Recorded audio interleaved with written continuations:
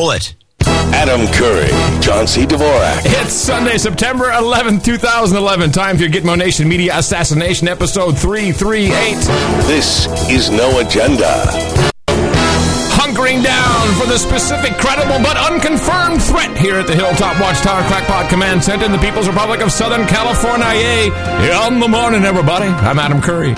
And from Northern Silicon Valley, where I can tell the Skype connection is going to stink, I'm telling you. I'm John C. Dvorak. It's Crackpot and Buzzkill in the morning. You mean it's going to suck? The sucking starts now on Skype. It's unbelievable. Yeah, well, I had this the other day. This is Microsoft's firmly in control, and now it doesn't work. Yay! It's great. They should call it Skype XP or Skype Vista. Skype XP. Actually, I think I'm going to use that as a column title. Oh, sure. Send me 10%. I'm sending you nothing. All right. In the morning to you, John, and happy 9/11. Happy 9/11 to you, and happy 9/11 to all the ships at sea, boots on the ground, feet in the air, feet on the beaches, and everything in between. I want to also, I forgot my train of thought already. That's good. We're working on a vaccine for that. Also in the morning to all of the human resources who have turned off their televisions, just can't take it anymore, and are sitting in our chat room all charged up and ready to go to help us assassinate the media. And of course, that is at noagendastream.com, noagendachat.net. In the morning to you guys, good to have you all aboard. So we have Viper teams in San Francisco. Viper teams. We've got a Viper team in San Francisco. We now head over to John C. Dvorak. John, what's the latest on the streets? There's Viper teams. They're all over the place. They're checking out people's bags to make sure they're not going to blow up Bart. Local, state, and federal law enforcement officials are on heightened alert in the Bay Area this weekend. Homeland Security counterterrorism teams are highly visible on all Bay Area transportation systems. They're called the TSA Viper Team, and they've been on regular patrol with BART police. Airport officials say no changes are expected in their already heightened security measures.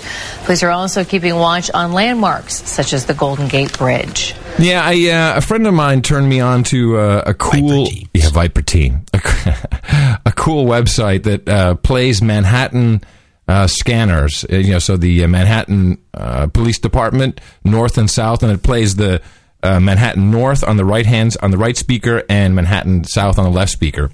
And I was listening to it a little bit over the past 2 days.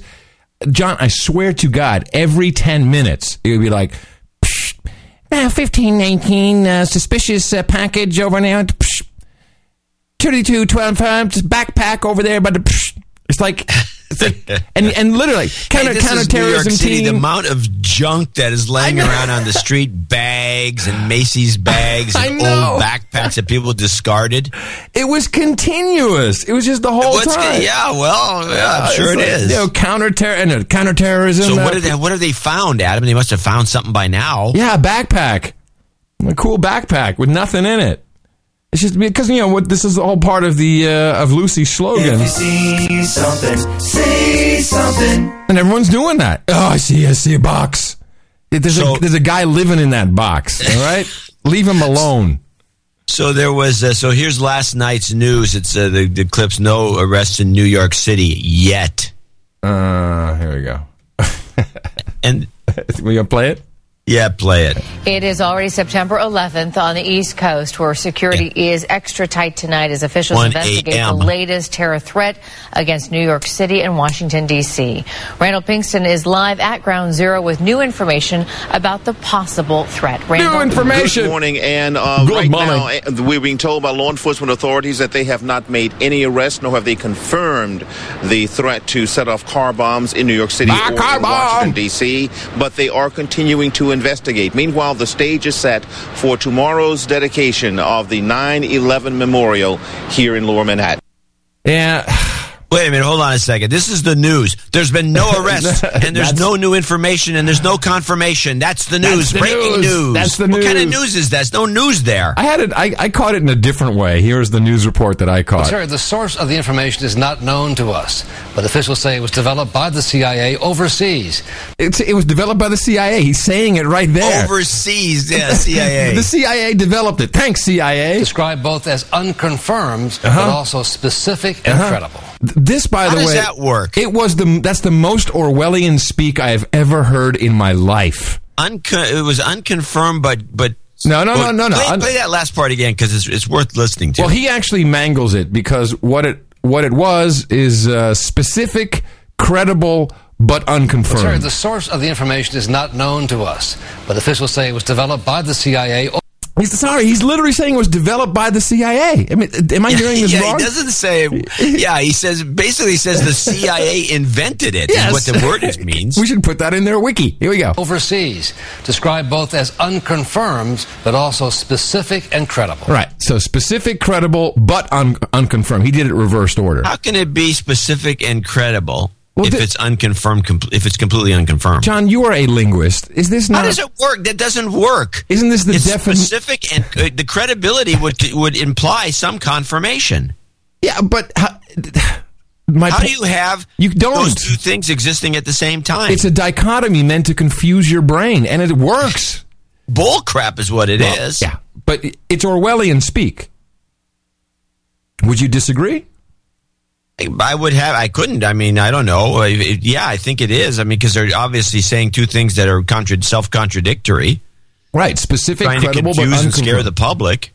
Oh, and it's working. Well, what's the point of putting the CIA in? I mean, why do they want credit so much? I mean, when did the CIA become, have a public relations operation going on? That's watching the Red Eye show with Gut Butt or whatever his name is, Gutfeld. Gut Butt. And he's got this guy on who's his title underneath is ex-CIA operative. Yeah. Kind of gut butt. Wait, let me finish this. This gets better. U.S. officials say tonight the plot was initiated by Al Qaeda's new leader. The new CEO. This is like we got a new CEO at Apple, and he's got to make a stand. So that's why this is all to give this guy credibility. Ayman al-Zawahiri, who has pledged to avenge the death of Osama bin Laden. They will avenge Officials the death. tell ABC News the plot involved 3 individuals, including at least one who is a U.S. citizen. Oh, U.S. citizen. It's a lone wolf, baby. The officials say the plot involved some kind of vehicle bomb, was aimed for some time between September 10th and 12th. Oh, what could that be? What's between 10 and 12? 11. With either New York or Washington. I love that you hear the little they have the digital readout on the screen. They got it all produced with like a DOS prompt. As the Minority Report, really. Target.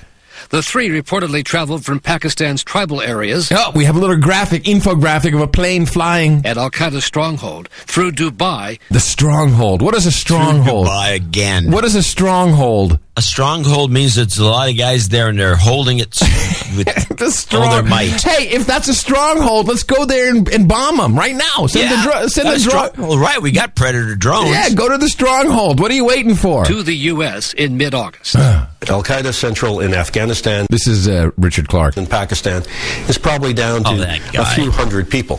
Oh. But it doesn't take many people to do this kind of attack. It doesn't take many kind of people to do this kind of attack. All right, so this did, I have to say, brilliant. Absolutely brilliant. The president came out with his speech, which we also have to talk about. His job. We have to talk about briefly. His job speech. And just as everyone's getting ready to analyze this piece of crap speech that he did, this waste of time, definitely an hour of my life I'll never get back again, they, boom, throw out the Al-Qaeda specific, credible, unconfirmed threat. Everyone's confused. Like, they're not analyzing their speech. They're throwing Valerie Jarrett on to talk about the jobs thing, whatever they can. And then what does the president do, ladies and gentlemen? It went straight to the floor, straight to Congress. Listen to this from C-SPAN. The chair lays before the House a message. A message! Message! Message! We have a message! To the Congress of the United States.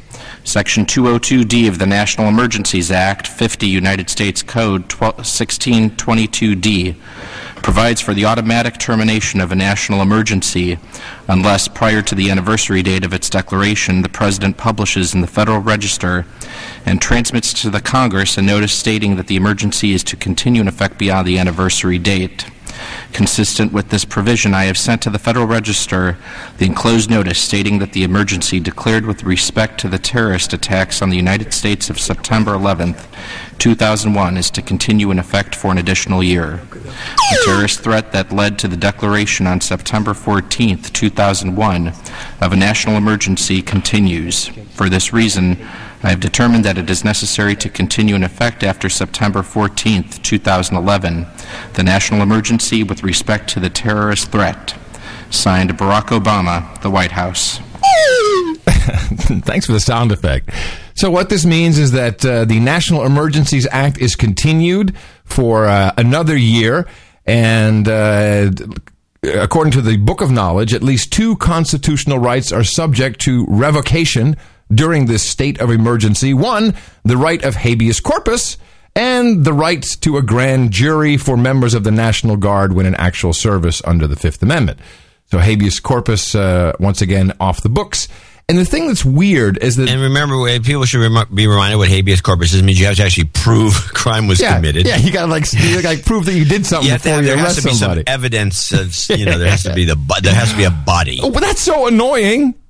Let's not have any of that. We can't just pick people up if we got that habeas corpus Corpus Christi stuff. That's horrible. But the thing that kind of killed me about this is that the National Emergencies Act has a provision in it which is set specifically to limit this national emergency, this state of emergency for 2 years, so that a president can invoke it indefinitely. But it's total bullcrap, because all the guy has to do is just write a letter, have some douche read it on the floor, and then it's just extended again. So in other words, this is supposed to have ended in what, 2013? 2003. 2003? No, in 3 days from now. No, I know, but it was supposed to have ended 2 years to begin with, right? Oh, yeah, no, of course, it was supposed to end September 14, 2003, correct. Yeah, 3, and so then it was extended. Yeah, it was extended. That's 5, 6, extended, now it's extended again, and extended again? Yeah. Why? Because that habeas corpus Christi thing is annoying. That's all I can tell. Oh, so I see. So the big liberal Obama, who got in office with all these promises, we're going to do this and that and the other thing. Yeah. And one of the things that all the Democrats were complaining about all along was the elimination of habeas corpus, among other civil rights violations of the American public that had nothing to do with this terrorism. Yeah, that stuff. Oh. Yeah, that stuff. So he's Bush, just like they said. Somebody told me George W. Bush. If I voted for McCain, it would be another George Bush all over again, and I voted for McCain, and indeed, you got George Bush all over again. Sorry, it's an old joke. By the way, I've heard that joke be redone. It's originally a Mark Hatfield joke from the 60s, ladies and gentlemen. Oh, my goodness. There's nothing like a Mark Hatfield reference on the show, and maybe I'll look it up later. There's another little thing about where words matter that has really started to bug me, and I heard this. Someone sent me a clip of Lucy Napolitano on the Andrea Mitchell show. Which is that a talk radio show? Yeah, I think Andrea Mitchell it could be, but I think she's an ABC correspondent. She's one of the big shots. She's a stooge. Hold on. I think she's married to. Isn't she the one married to that ex Federal Reserve guy? Oh, wait a minute. Would you look that up for a second? Well, can you consult the Book of Knowledge? Yeah, I can. Hold on a second. I'll look too. And you know what? It was the guy just before Bernanke, the other guy, the Bernanke. Bernanke? The pre-Bernanke. Pre-Bernanke. Well, you look that up, and let me play this little clip of Lucy Napolitano and Andrea Mitchell, who's a total stooge. And the word annoyed me so much, I looked up the definition. Is there any chatter now, as we approach this anniversary? There have been a lot of talk about plans that bin Laden himself may have had or launched before he was killed. What should we be concerned about in the days and weeks ahead? Well, we know from what was found in the compound that this 10th anniversary was somewhat of an iconic date, but there are other iconic dates that we find during the course of the year, and there's always some chatter around it. And so we work with not just within DHS, but with all of the other intelligence community to track that down and follow it up and make sure that we're keeping the American people safe. Is there increased chatter or anything right now that should be concerning? Chatter. Well, there's increased chatter. Chatter. All right, I'm sick and tired of this word chatter. What is chatter? Verb. To talk rapidly or incessantly about trivial matters. Or noun. Incessant trivial talk. In other words, trivial crap. Means nothing. It means nothing. It means nothing. According to the Webster's, chatter is incessant trivial talk, which means nothing. It's just bullcrap.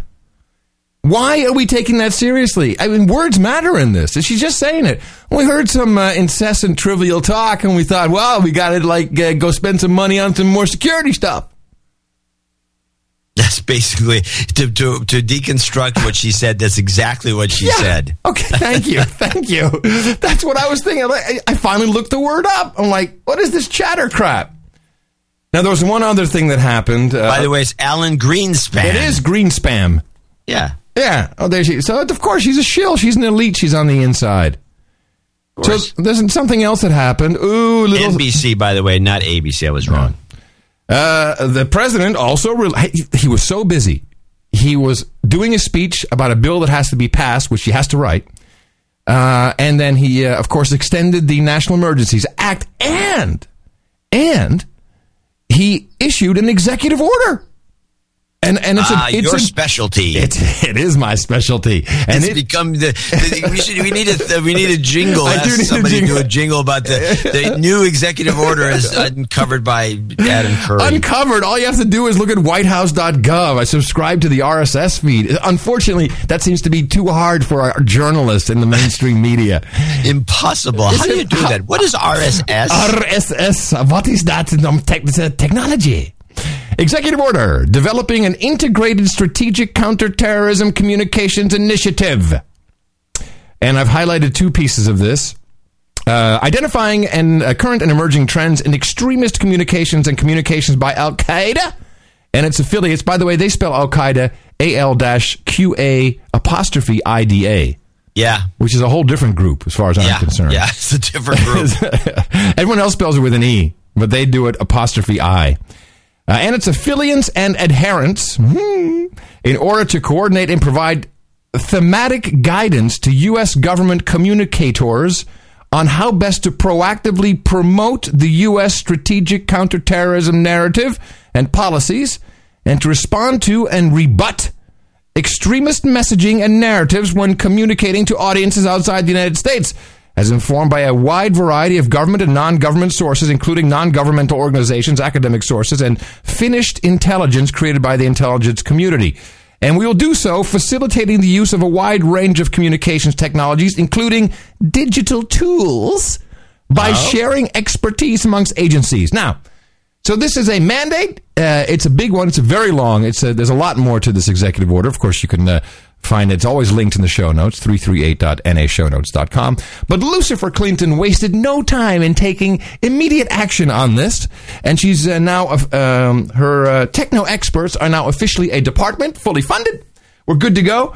And I pulled a little piece from her speech from yesterday where she announced this. And she actually is so brazenly, the hubris of this woman, Lucifer Hillary Clinton, she's telling us exactly how they're doing it.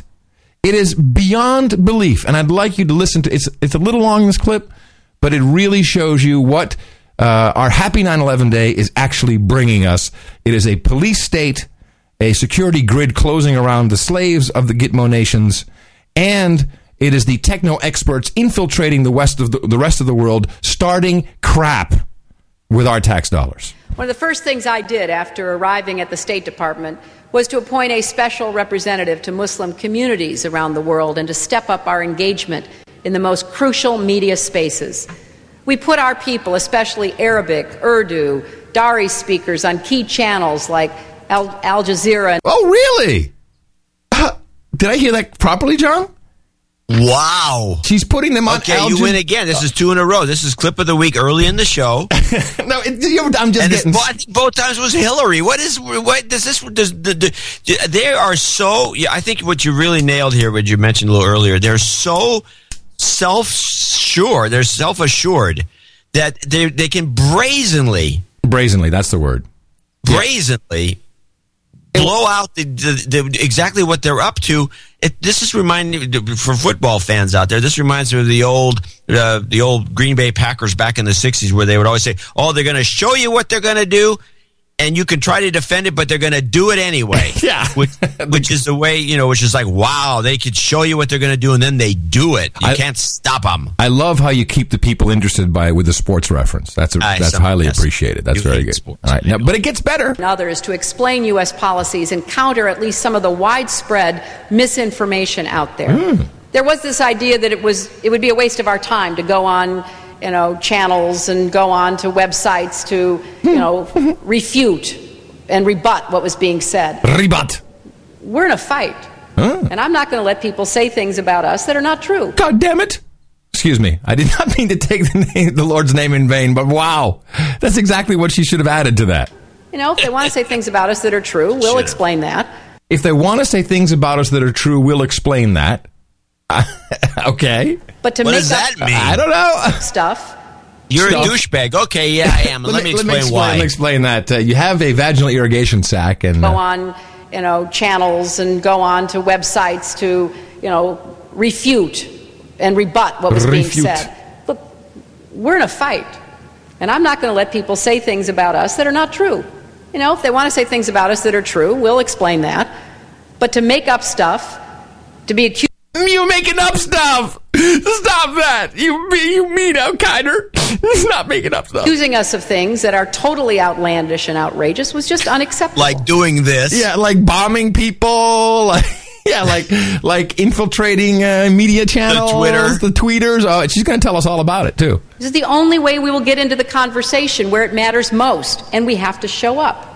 I sometimes get asked by members of Congress, I saw an American diplomat on X, Y, or Z. Why? It's because that's where people are. Yeah. That's where we need to be. I make no apologies. That's where the people are. That's where we need to be. Apologies for that. It is with this in mind that we developed and launched the new Center for Strategic Counterterrorism Communications. Okay, write that one down. The Center for Strategic Terrorism Counter-Communications, LLC. Wait, what was it again? I think it's the new... now I lost it. Go back. The new Center for Counterterrorism things. I make no apologies for that. It is with this in mind that we developed and launched the new Center for Strategic Counterterrorism Communications. Did you get that? Which is tightly focused... Counterterrorism Communications. All right. Now, here's what they do. Focused on undermining the terrorist propaganda and dissuading potential recruits. The center is housed at the State Department, but is a true whole-of-government endeavor. It has a mandate from the president. There you go. I can do it because the press said I got to do it, and here it is in writing in this executive order. And as part of this effort, a group of tech-savvy specialists... Tech-savvy specialists.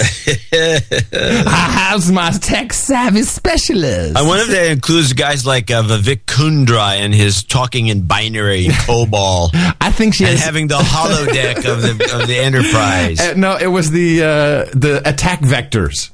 Remember that? No, it was it was attack. Jump. No, it was jump logic. It was skip logic. It was skip logic attack vectors.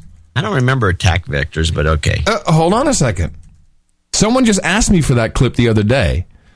Here it is. It was one of your clips. I'm going to play it for you right now. It was Vivek Kundra. This is worth it. This is, and of course, tech savvy. And of course, the tech savvy Vivek Kundra. The very tech savvy Vivek Kundra. Let me see. Did I mess that up? Oh, here it is. Yeah, here it is. Hold on a second. This will be funny. It's Vivek Kundra. Of course, he's no longer there, but... Oh, yeah, I don't think he's out yet. He quit, but he's not. No, he's gone. He's gone. Is he gone? Answer that question with a question, which is, how question come we all feel so comfortable when it comes to voice, right? So if we look at our voice networks, and one of the things that I usually push back on is somehow treating cloud, again, as this magical, special thing. If you look at the government, we already have over 4,000 systems.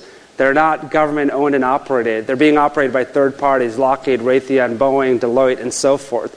I think what we need to be able to do is make sure within our current construct that as we move to the cloud, we'll create an environment where we're becoming more secure. We're trusting and verifying, Here it comes. in terms of what are the security measures.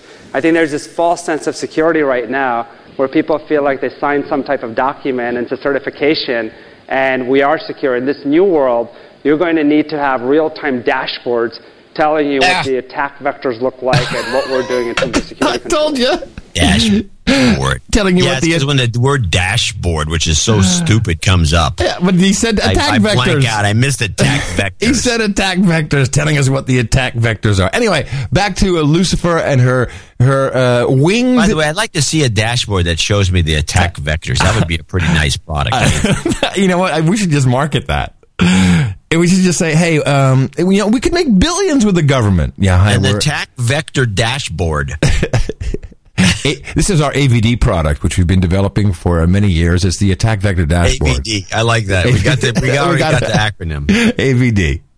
All right, so back to the winged monkeys flying out of Hillary's butt, which are tech-savvy experts. Fluent in Urdu and Arabic. So they're fluent in Urdu and Arabic. Yay. That we call the Digital Outreach Team. It's the DOT, our digital outreach team. They have dots. They are with the technically savvy outsourcers. We call them DOT. Did you get the joke? The DOT joke? That's why we call them digital outreach team. Contesting online space. Media websites and forums where extremists have long spread propaganda and recruited followers. With timely posts, often of independent news reports, this team is working to expose Al-Qaeda's and extremist contradictions and abuses. In other words, they're on the tweeters spewing stuff from a propagandistic standpoint. And I doubt that they have a little emblem on their tweeter icon that says U.S. State Department DOT team. I doubt that somehow. This is Andy Carvin, by the way. So now that gets better. Including its continuing brutal attacks on Muslim civilians. This effort is still small, but it is now growing. Take, for example, a short video clip that the team put together earlier this year. First, we hear a recording of Al-Qaeda's new leader, Zawahiri, claiming that peaceful action will never bring about change in the Middle East. Then we see footage of protests and celebrations in Egypt. So, if I'm to understand this correctly, the the DOT team put together a video of the Al-Qaeda CEO saying, we got to go kill Americans. And then right after that, they put footage of rioting people in Egypt. Is this right? This seems that you're inciting riots. Am I crazy? I don't know if you're crazy or not. That's another issue. Thanks. But, thanks, pal. I'm not getting what the messaging is here. Well, let's have her explain it to us. The team posted this video on popular websites and stirred up a flurry of responses. Like, Zawahiri has no business with Egypt. We will solve our problems ourselves. By rioting. Wrote one commentator on the website Egypt Forum. I love that. A commentator. It's called a comment. You schmuck. A commentator. Another on Facebook said, those are people no one listens to anymore. Now, we won't change every mind with these tactics, but we know from extremists in our own country that they are recruited by and influenced by websites. So we're going to do everything we can to be in that fight for their minds. And then later she talks about her partners. We do this with our partners. Yeah, your partners, Facebook and Twitter. Well, Facebook in particular. Yeah. Anyway, there's your they can just be neutral and let these guys do their own thing. But do these people see? She's so tech savvy that she obviously doesn't realize that most of this won't work if it's directed like that. It just doesn't work the way the net works. Everyone's so cynical on these, especially these commentators, that it's going to. And once somebody discovers, like that phony lesbian that was blogging in where it was Iraq or Syria, or some douchebag, Egypt, someplace, some douchebag, and it was some guy in London. It was busted. And luckily that didn't get blown out of, proportion, but that could have been embarrassing. All this is going to do is embarrass the United States. They don't know there's no way they can do this correctly. Well, not with her running the show. Well, no, but I think the point is this is what she's telling us, and of course, that's even worse. There's a lot more going on. The fact that she's even talking about it is ridiculous. Yeah, there's a lot going on. What is the point of that? To make herself powerful and look cool and look hip. I mean, you've seen this a million times, John. Remember when the internet just started and people would be throwing out all kinds of words and cool and awesome and revolution. We've got a whole team. We've got hackers. We used to before people figured out that there was like a science to engineering software. Executives, some who you and I both know. Yeah, we got a whole room full of hackers. They're really cool. Look, they got hair that's left and pink. they got piercings. She's still stuck in that. She's still stuck in it. Hello, Hillary. 1993's calling. We want our stupid internet our cool techno memes back. This is your government. I'm wearing my slave T-shirt today. What's it say? It's a slave with a with a barcode. This is one of the No Agenda Nation T-shirts. It's noagendanation.com. It's my favorite T-shirt. Let's throw a plug in. Well, yeah. I'm a big-ass slave. Anyway, so all of this is kind of weird if you take into account that, and I didn't know this, in the United States Code Title 18,2339B, there is a provision that states it is unlawful conduct to provide material support or resources to designated foreign terrorist organizations. And there's this guy from Virginia. He has an unfortunate name, Jubair Ahmad. I mean, dude, strike.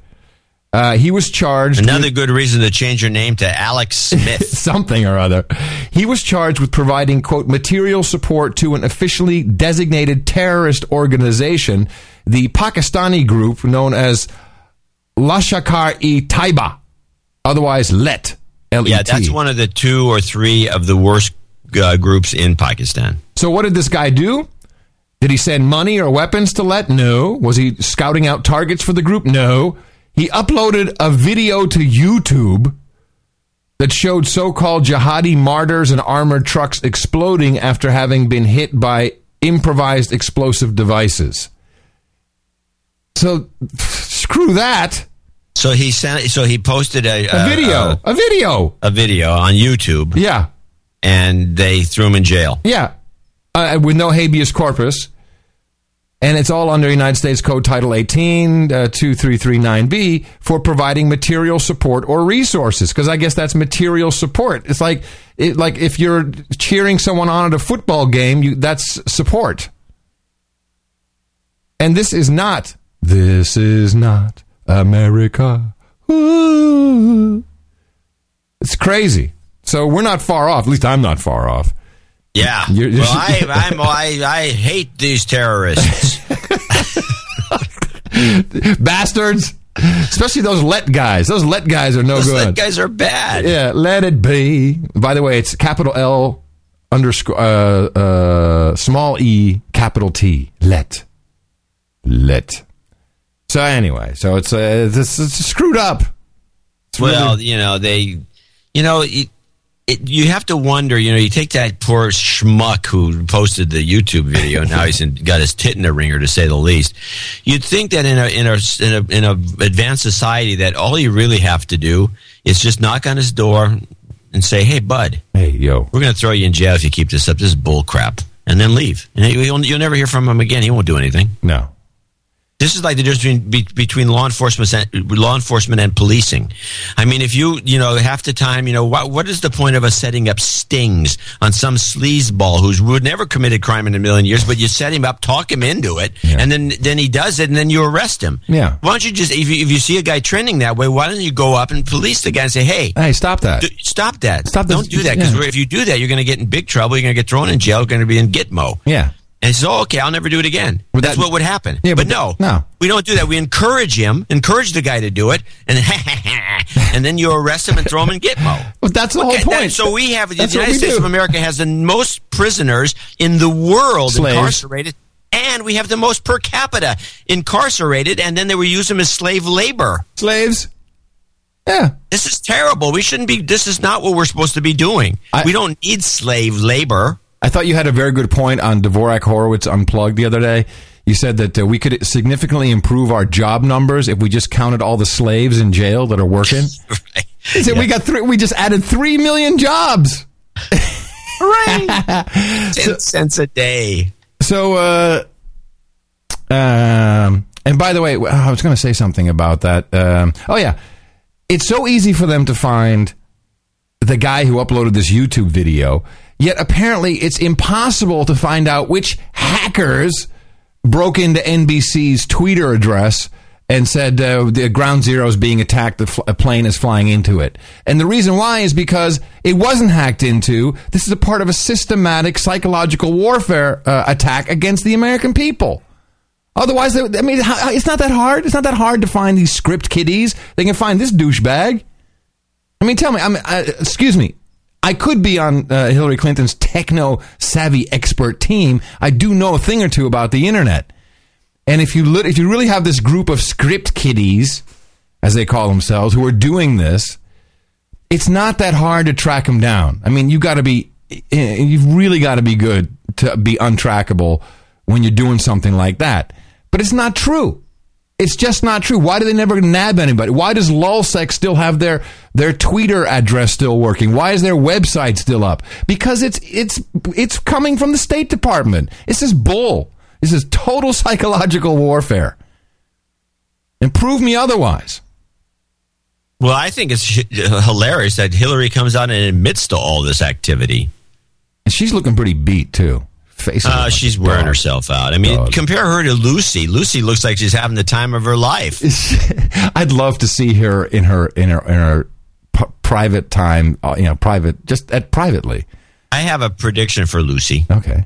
I'm putting it in the book, too. Yeah, good. She's going to be the CEO of a major U.S. corporation. The only thing she's actually doing is building this DHS up to such an extreme that she can say that she's managed. Yeah, she's managing it. Absolutely. That's all she's doing. Managing a company this big, and so she now is qualified to be the CEO of GM. And so no. Yahoo. Ooh, that would be a good one. I mean, have you ever seen Meg Whitman and Lucy Napolitano in the same picture? No. Well, anyway, she's on the fast track to become a billionaire. Oh yeah. So while everyone in the conspiracy zone, and again, I was a bit disappointed by some of our listeners sending us these reports that PBS censored the president's gaffe about Lincoln starting the Republican Party, and I'm sure you got this email as well, John. I have I didn't get one of those. Right. You were even copied on a few that were sent to me. Oh, so okay. Shut up. I have the clip of Lincoln, by the way. All right. So we'll play the clip, and then I just want to say something about that. But there's always been another thread running throughout our history. A belief that we're all connected. And that there's some things we can only do together as a nation. Together. We all remember Abraham Lincoln as the leader who saved our union. Founder of the Republican Party. But in the middle of a civil war, he was also a leader who looked to the future. So this became a big thing on Drudge Report because what apparently happened is PBS omitted this from their transcript. And I got this message pretty quickly, and I immediately went to the PBS site, and it was not omitted. So whether they changed it... I know, this is like one of those hoaxes. They omitted it, no one ever looks. Yeah, well, that's the first thing I do is I go and take a look at it. And yeah, people should all do that, by the way. Yeah. Why are you doing it? And so only American Thinker, the guys who apparently discovered it, had a screenshot. And, I'm sorry. This, to me, is another PSYOPs operation just to distract you from the fact that this was a total bullcrap speech about a jobs bill that is supposed to be passed right now that he has not even written yet. There's not a word written down. I know that's the irony of this whole stupid thing. Can I mention something that's kind of humorous about the Lincoln reference? Yeah.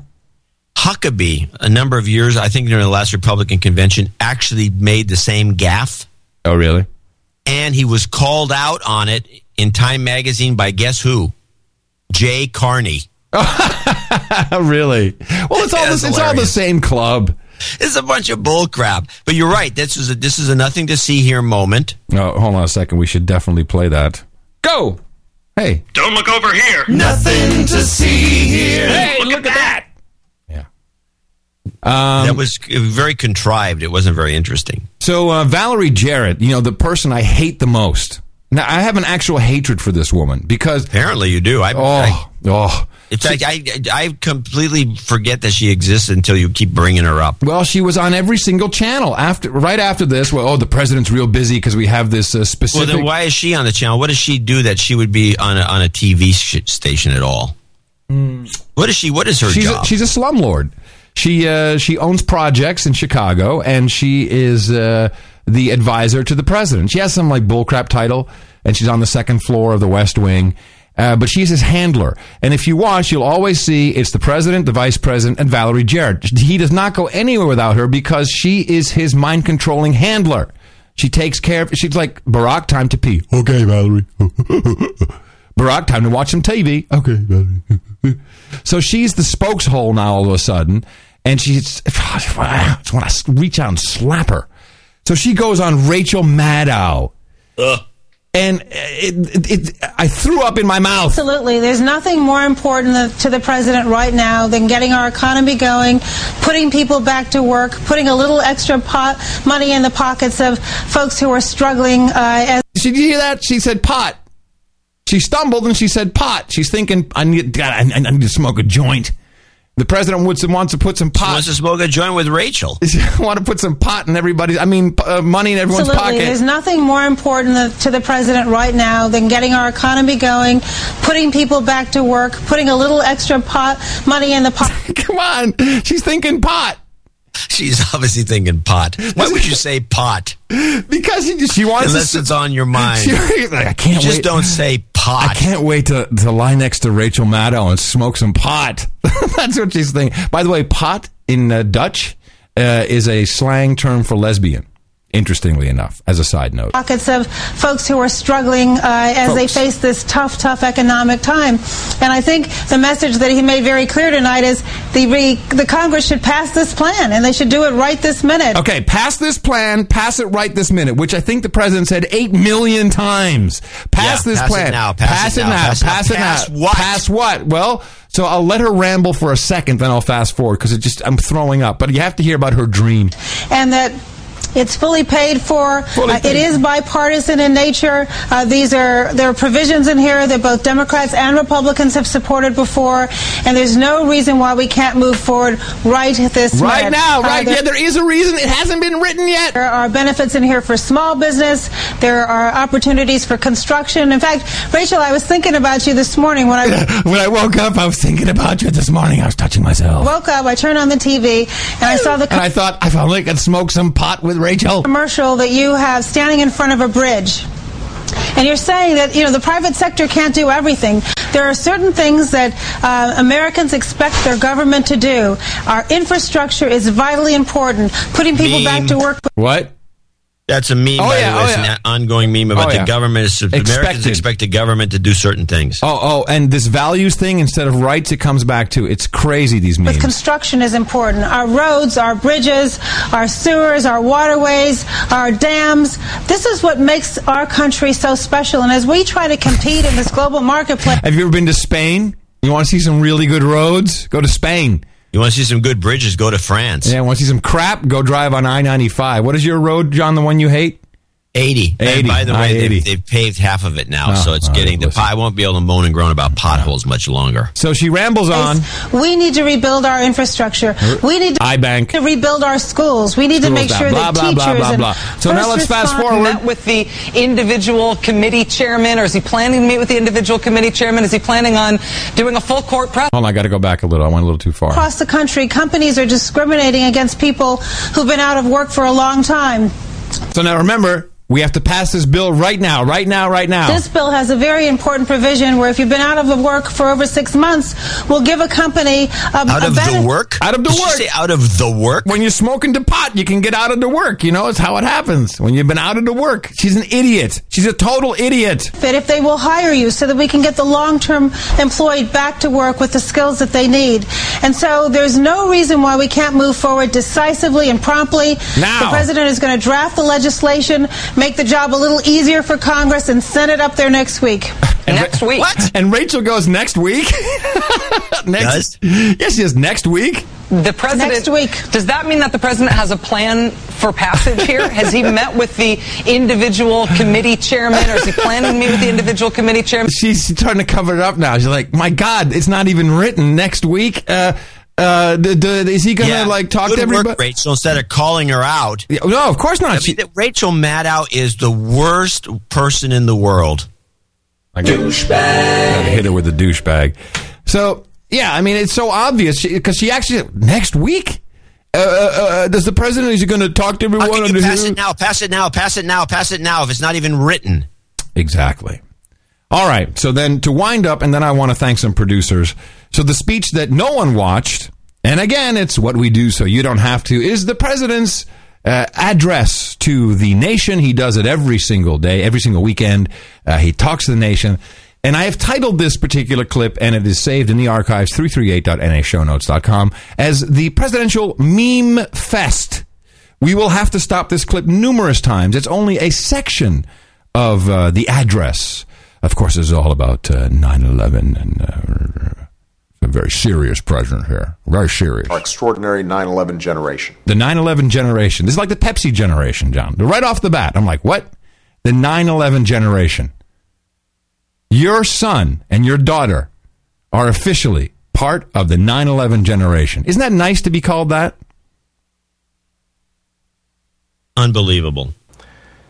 At the same time, even as we reflect on a difficult decade, we must look forward. Another nice alliteration. Difficult decade.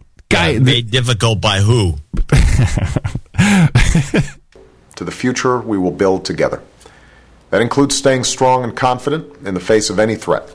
And thanks to the tireless efforts of our military personnel and our intelligence, law enforcement, and homeland security professionals, there should be no doubt. Today, America is stronger, and Al-Qaeda is on the path to defeat. Okay, the path to defeat. So, and Al-Qaeda is almost dead. We've taken the fight to Al-Qaeda like never before. What? Like never before? Well, I think he's going to brag. I think he's actually going to brag. Over the past 2.5 years, more senior Al-Qaeda leaders have been eliminated than at any time since 9/11. Booyah! Booyah, bitches! I smacked them bitches down. More than George Bush. More than George Bush. I killed more of them. I killed more. And thanks to the remarkable courage and precision of our forces, we finally delivered justice to Osama bin Laden.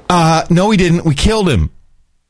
That's not justice. We killed him. At least you say you killed him. Well, yeah. But that choice of words is odd.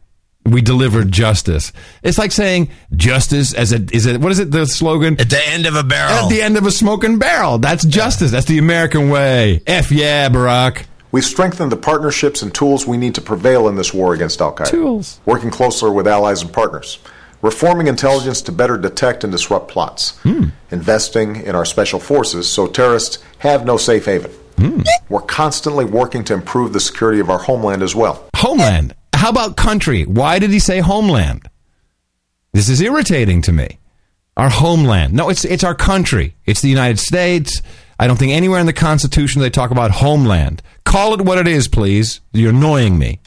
At our airports, ports, and borders, enhancing aviation security and screening, increasing support for our first responders, and working closer than ever with states, cities, and communities. A decade after 9/11, it's clear for all the world to see. The terrorists who attacked us that September morning are no match for the character of our people, the resilience of our nation, or the endurance of our values. The endurance of our values? Okay, careful with the values thing. You better not bring it up again. Wanted to terrorize us, but as Americans, we refuse to live in fear. Except from the government making us fearful. Yeah, I'm very afraid. You're doing nothing but making us afraid, douche. Yes, we face a determined foe, and make no mistake, they will keep trying to hit us again. Make no mistake. They will keep trying to hit us again. Notice the word hit.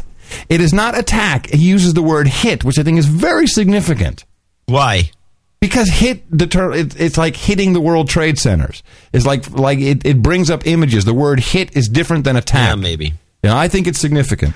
But it could be. I mean, these things are very carefully chosen. Oh, no kidding. This is a great one. Going again this weekend. We remain vigilant.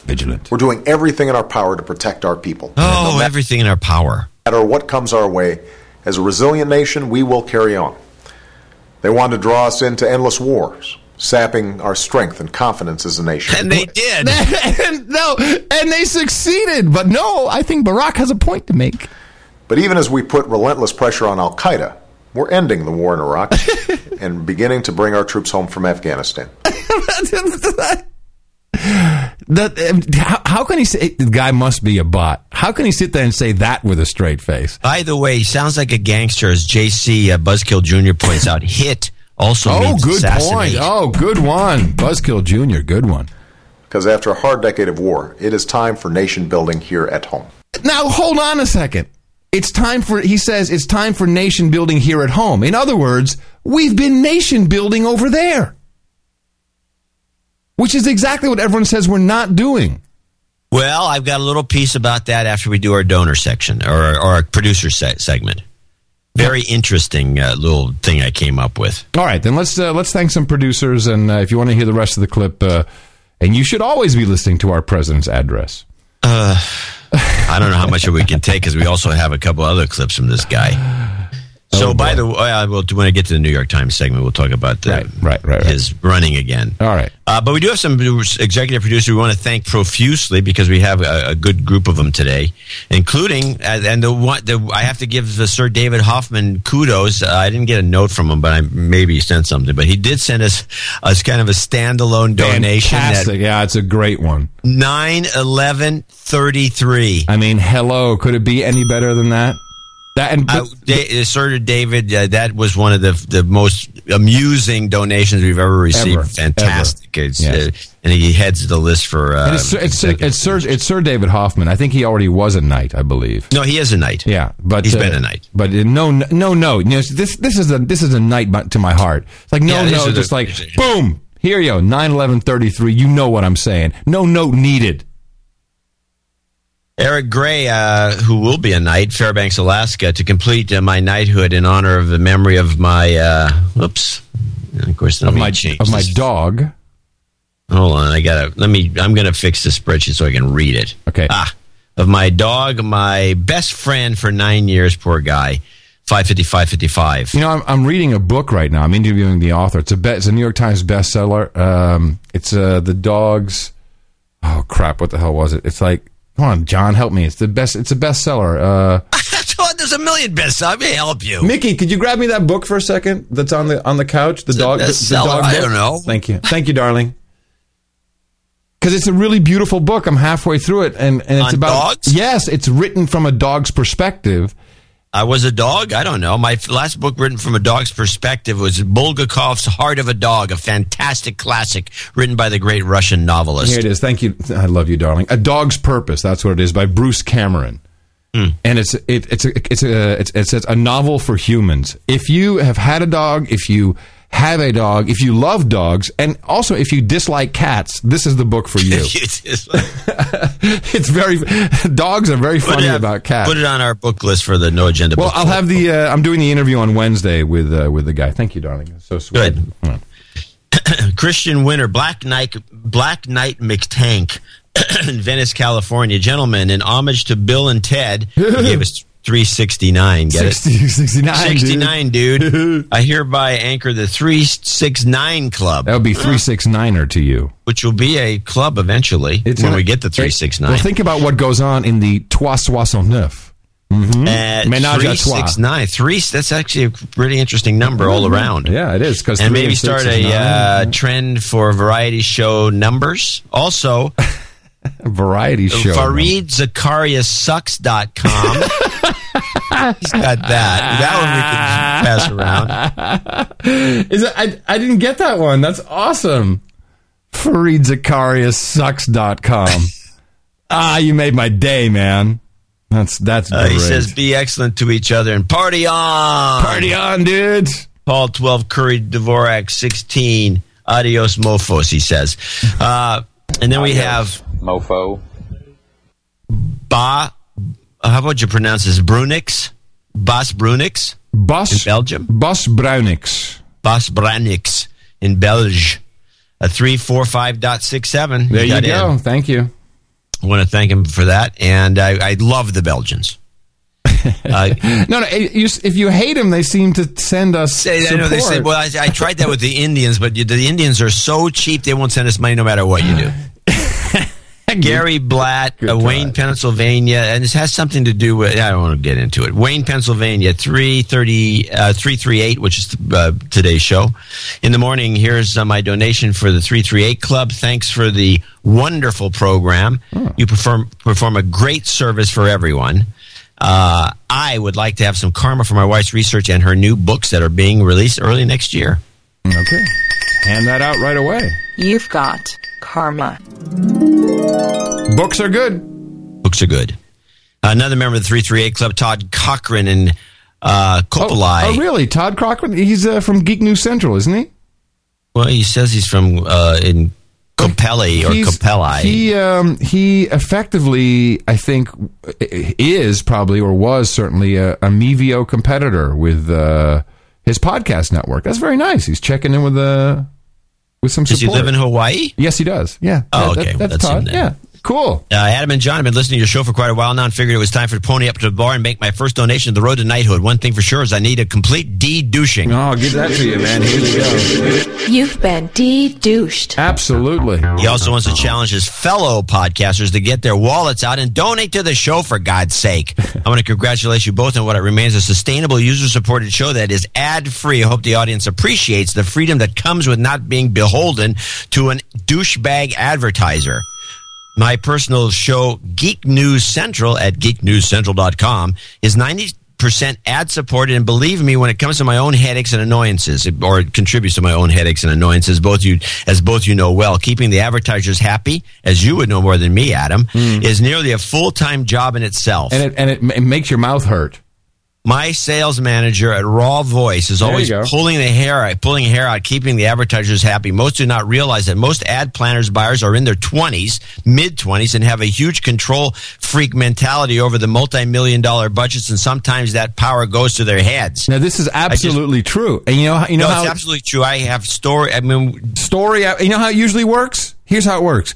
Yeah, I'm going to place this on the network that will get me tickets to the Knicks. It's total douchebaggery. The whole system is a scam. It's unbelievably douchebaggery. I took a ride on when I was writing for Forbes on the big. They have a big yacht, the Highlander. Yeah. And I went on this thing, and it was to kiss the asses of these media buyers in New York City, who are the worst. They're all in their mid-20s. None of them read any of the magazines. They didn't know who the hell I was or why I was even there. They don't even know what the brands are that they represent. They don't care. No, and they do these ad buys depending on how much free shit they get. Exactly. So the little guy, like Todd with his Raw Voice, who has a nice little stable of podcasts. I don't know if it's little. He has a nice stable of podcasts. He doesn't have the budget. Let me think. I don't think he has a yacht. So who is the douchebag 9/11 generation media buyer going to spend his or her money on? Let me think.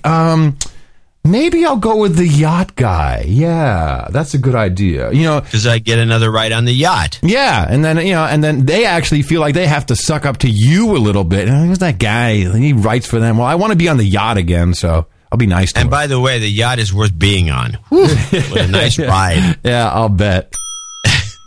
And it has its own chef, and the food was delicious. Anyway, I wish more listeners would support the shows that they listen to the way they support your show. I know the massive amount of show prep you guys both must do to prepare for each episode, which is a fact. And this small donation is worth every penny of enjoyment I have gotten from listening to the information you share, which gives one a lot of new perspectives on the world which we live in. Adam, your status as a podfather is eternal, and because of your vision on what podcasting could be and what it has become, hundreds of millions of people lives have been changed, by their ability to consume content like this show and mine. Wow. He goes on. Hey, can I ask you a question? He'll be back with another donation, he says. That's so kind. John, did you poop on that yacht? Did I poop? On the yacht. No, now that you mention it, I didn't even go to the head. I should have. You're right. You should. Oh, if you're on someone. By the way, that yacht has a wine cellar. Did you poop in the wine cellar? No, I didn't get in the wine cellar. It was locked. It's a very wet wine cellar. Good reason. It's like keep Dvorak out of the wine cellar. Okay. Let anybody in that thing. Thanks, Todd. Okay, Sarah, San Diego, California. The funny thing is, 3-star restaurants in France tend to be, people don't understand that the experience of a 3-star restaurant in France includes the bathroom. And so it's part of the experience. Yeah. It's total. And you go to some of these bathrooms in these restaurants, you go, oh my God, what a bathroom. I remember pooping on the MGM Grand Air that flew between New York and Los Angeles. Remember that? Was it a gold pooper? Totally. The whole thing was gold. Wow. Like, I'm pooping on a gold toilet in the air. Irked that I didn't ever get to take that ride. I took it. Did you ever fly Concorde? No, I missed that too. I flew that 4 times. Did you poop on it? Hell yeah! 4 times? What would be the point? Let me tell you though, it was not a luxurious poop. The Concorde was very uncomfortable. It's like a little tube. I could barely stand up in the entire plane, and the seats are very narrow. And although the leg room is nice, and there's no movie, or there was no movie because there wasn't enough time to start the movie. So basically, you just sat there getting warm because at a certain point, about 2 hours into it, the fuel is depleted, and the fuel was actually used, or talking the past tense, to cool the aircraft down, which extends in flight. It actually grows. And to top it off, I had a drunk Liza Minnelli behind me chattering the whole way. It was annoying. Life's tough. Yeah, at least I didn't pay for it. Sarah, San Diego, California, 33333. Finally hunkering down and donating to the show. I've been a listener for over 2 years thanks to my ex-lover, still friend and listener, Baby Bear. Yay. Please call him out as a douchebag. Yeah, obviously. Oops, there we go. Douchebag. At any rate, I heard John mention that not many people donated to show number 333, which is basically ridiculous considering that it is one of the best shows ever. It was a good show. That 333 show, people should go back and download it. Was that a B? A what? Was it a solid B?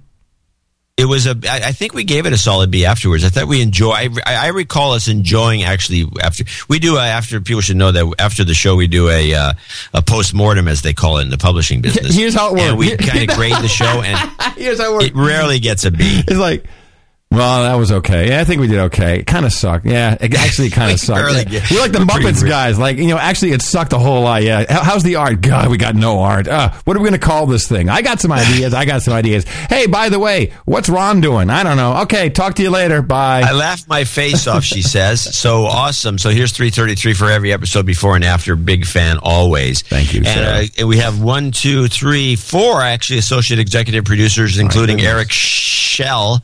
This is screwed up by the type font. So Eric sent us another note. 22222. He's in, says Melrose, I guess. Sir John Smith in St. Petersburg, Florida, $200. He says they normally would have some smart ass remark to make, something like "be a donor, not a boner," but I'm just too depressed today. Today not only marks the day over 3,000 Americans died, but tomorrow will mark the day all of us become suspects. I got into an argument with the girlfriend over the weekend because I was explaining to her daughter that she was growing up in the wrong America. I know we're not supposed to do that. It's scary that we're coming up on 10 years of this and we're approaching an entire generation, 9/11 generation, yep, who has grown up with the undeclared wars for the benefit of corporations, torture, naked body scanners, and an expanded police state. For that reason, No Agenda is more important than ever, not only to give to the show, but to expose the show to more people. Another 10 years of this new America, and we're going to have vote. By the way, we'll be lucky to be on the air. Yeah. We're going, if it continues, we're going to have voters who have grown up thinking this new America is okay. I know we have some Ron Paul supporters. I'm also giving to Ron Paul and has affected my No Agenda donations. But please do not forget John and Adam over the next 12 months. Thanks, guys. Hope to deliver a 3K night, third night to you soon. And that's Sir John Smith in St. Petersburg, that's so incredibly Florida. Nice. And just a tip to Sir John, maybe not refer to her as the girlfriend. Chicks don't like that. Just saying. The girlfriend. Well, he's probably irked. Why don't you give him a karma? He needs it. Yeah, absolutely. Yeah, for chick stuff. Yeah, I hear you. You've got karma. And finally, Austin Voss in Calgary, Alberta, and Todd Montgomery in Morgantown, West Virginia, $200 each. And that'll wrap up our very generous producer segment today. We want to thank each and every one of them. Make sure you go to noagendashow.com, Dvorak.org/NA, channeldvorak.com/NA, or noagendanation.com to continue helping us out for the Thursday show. /NA. Sorry, I stepped on you. It's okay. It's good. Didn't mean to do that. And, of course, I'll be in Brazil next week, so the Thursday show could be moved to... to what? I don't know. I have to get there and see if I can get a connection and what my time schedule is going to look like. Might be for Wednesday night, maybe, or... I'm having my dental work done Wednesday. So I talk like this the whole time? Okay, so we don't actually... So, in other words, you haven't actually figured out the times yet because you're just too lazy to do it, or you're... No, because I don't know what I won't know until I get there what my situation's going to be. Right, but you do know when you're arriving, and we could potentially do the show Thursday morning. I'm arriving tomorrow, so you want to do the show tomorrow? I don't think so. No, what's the time difference? I think the time is I think it's New York +1. Oh, really? So it'd be 1 o'clock. I would be at 1 o'clock, and you'd be at the normal time. Oh, really? Well, that's great. No, it is great, except if I might have a plane to catch or something. I don't know. We'll work it out. There'll be people follow me, The Real Dvorak on Twitter. I'll put a note up. Okay, good. Thank you to the following. Thank you to people for our PR initiatives. Once again, some good stuff here. A couple of great domain name forwards. Crackpot and Buzzkill2016.com. Now forwarding to the NoAgendaShow.com website.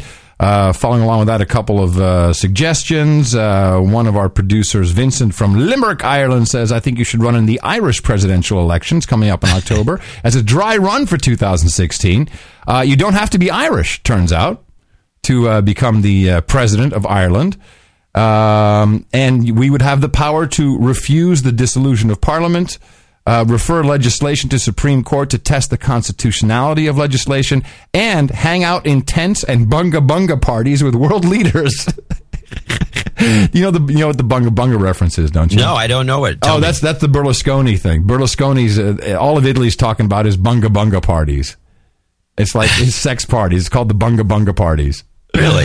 Yeah, so we could hang out in tents and bunga parties with world leaders. I think we have a winning idea. So I'm liking it. I'm all for it. That is totally rocking. And Bob Major says, if you aren't steeped in the baseball tradition, you'll want to bone up on your pitching skills because every president since Taft, with the exception of Jimmy Carter, threw out at least one ceremonial first ball or pitch. And I think I'm going to defer to my vice president for that in 2016. I can throw a fastball. Yeah, when we sweep it. And I sure don't throw like Obama. Throws like a girl. Like a girl. NationalPublicPodcast.com. Great one. I like that. NPP now forwarding to NoAgendaShow.com. DisturbedCitizenry.com. Here's a fun one. When you read it, you understand that ALCAPWN and ALCAPWND, Al Capone and AlCaponed.com. And so one I can't believe was available, the KeystonePipeline.com, which is now forwarding to our show. Fantastic. Yeah, that's good, isn't it? And then finally, it looks like we can start a show on Leo's network as we now officially own the internet web presence, thisweekinsquirrel.com. I think that could be a pretty fun show. And thanks to, I got to see who wrote this. This was a nice PR move by Nick Brown, who wrote a blog post on biggovernment.com, which I think gets a lot of traffic. Isn't that the Andrew douchebag site? I don't know. Yeah, Big Government. That's the guy who's always like busting... No, Breitbart. Breitbart. That's the guy. Yeah, it's right. Breitbart, but they gave us credit. That douchebag Rush Limbaugh. No, so it's Department of Homeland Security, no return to pre-9/11 freedom ever. And it goes down here. So what we take from this is from it is this: Janet Napolitano, audio, click to play, telling us that we will never again have pre-9/11 freedom in the United States. The clip comes from the No Agenda podcast, in which Adam Curry and John C. Dvorak dissect the modern media message, and he actually put this little clip in from our show, which I thought was okay. Well, I've got. If you thought the other thing was the clip of the day, I got one. Oh.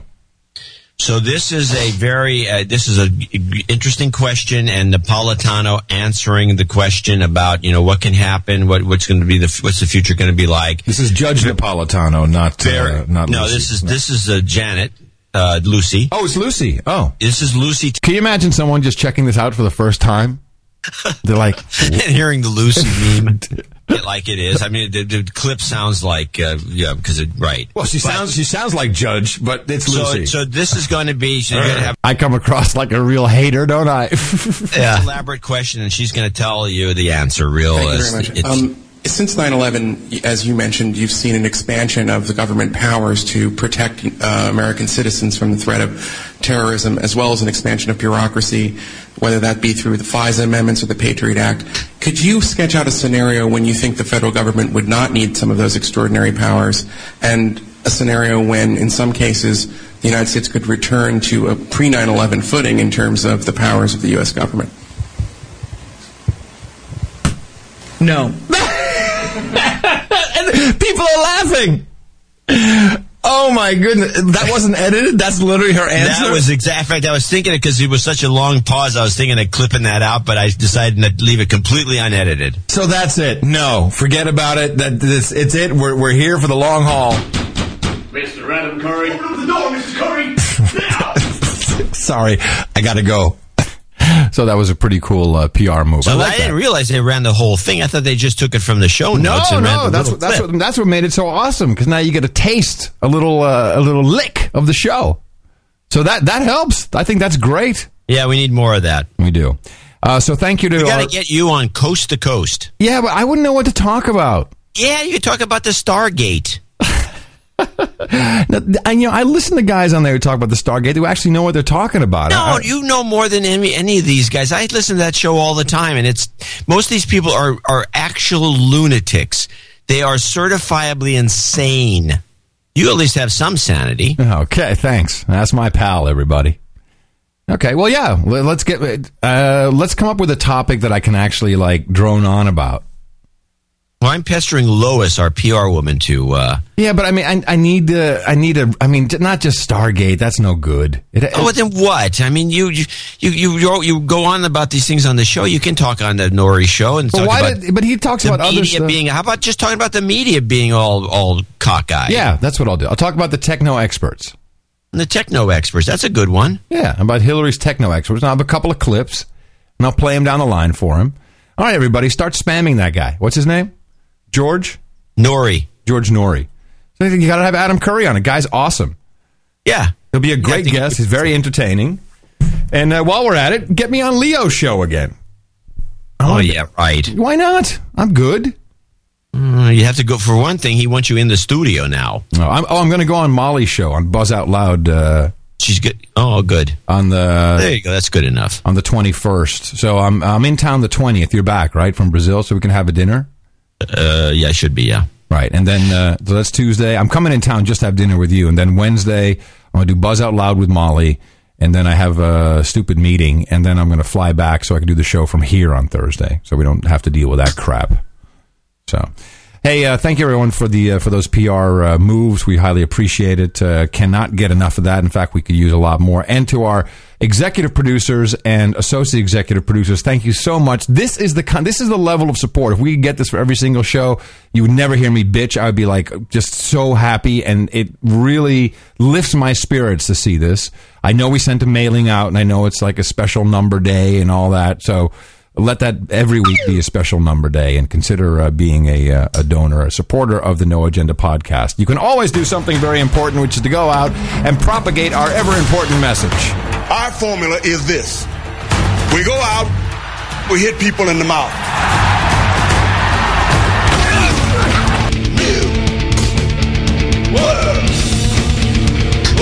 I'm wearing the t-shirt today. Shut up, slave. Dvorak.org/NA.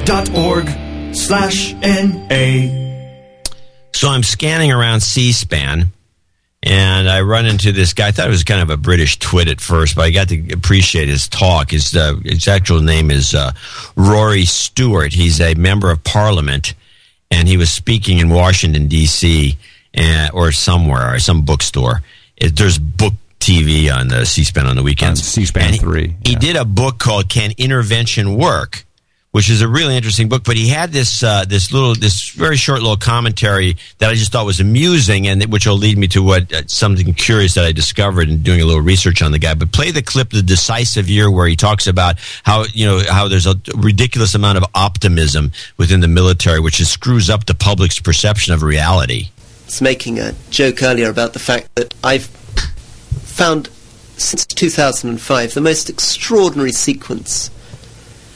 David Barno in 2000 and coming in 2004 saying that he's inherited a dismal situation, but he has a new strategy, a counterinsurgency strategy requiring new resources, which will deliver the decisive year. General Don Abizaid, 2005 will be the decisive year. 2006, General Sir David Richards, commanding again in Afghanistan, will be the crunch year for the Taliban. 2007, Major General Shampoo, the decisive year. 2008, I mean, we keep going almost endlessly. 2009, General Stanley McChrystal, we are knee-deep in the decisive year. 2010, Dave Miliband, the British Foreign Secretary, the decisive year. 2011, this year, Guido Westerwelle, the German Foreign Minister, this will be the decisive year. So, yeah, I love that. These guys should have their own little red book of predictions. Great. The decisive So we'll year. never get out of there with these idiots. So I'm reading his book on intervention, and he mentions a book I thought he was doing it jokingly, but done by the Rand Corporation. I just sent you a link to the book. Yeah. Called The Beginner's Guide to Nation Building. And I want you to look at the cover of this book and look at the 4 memes that you see.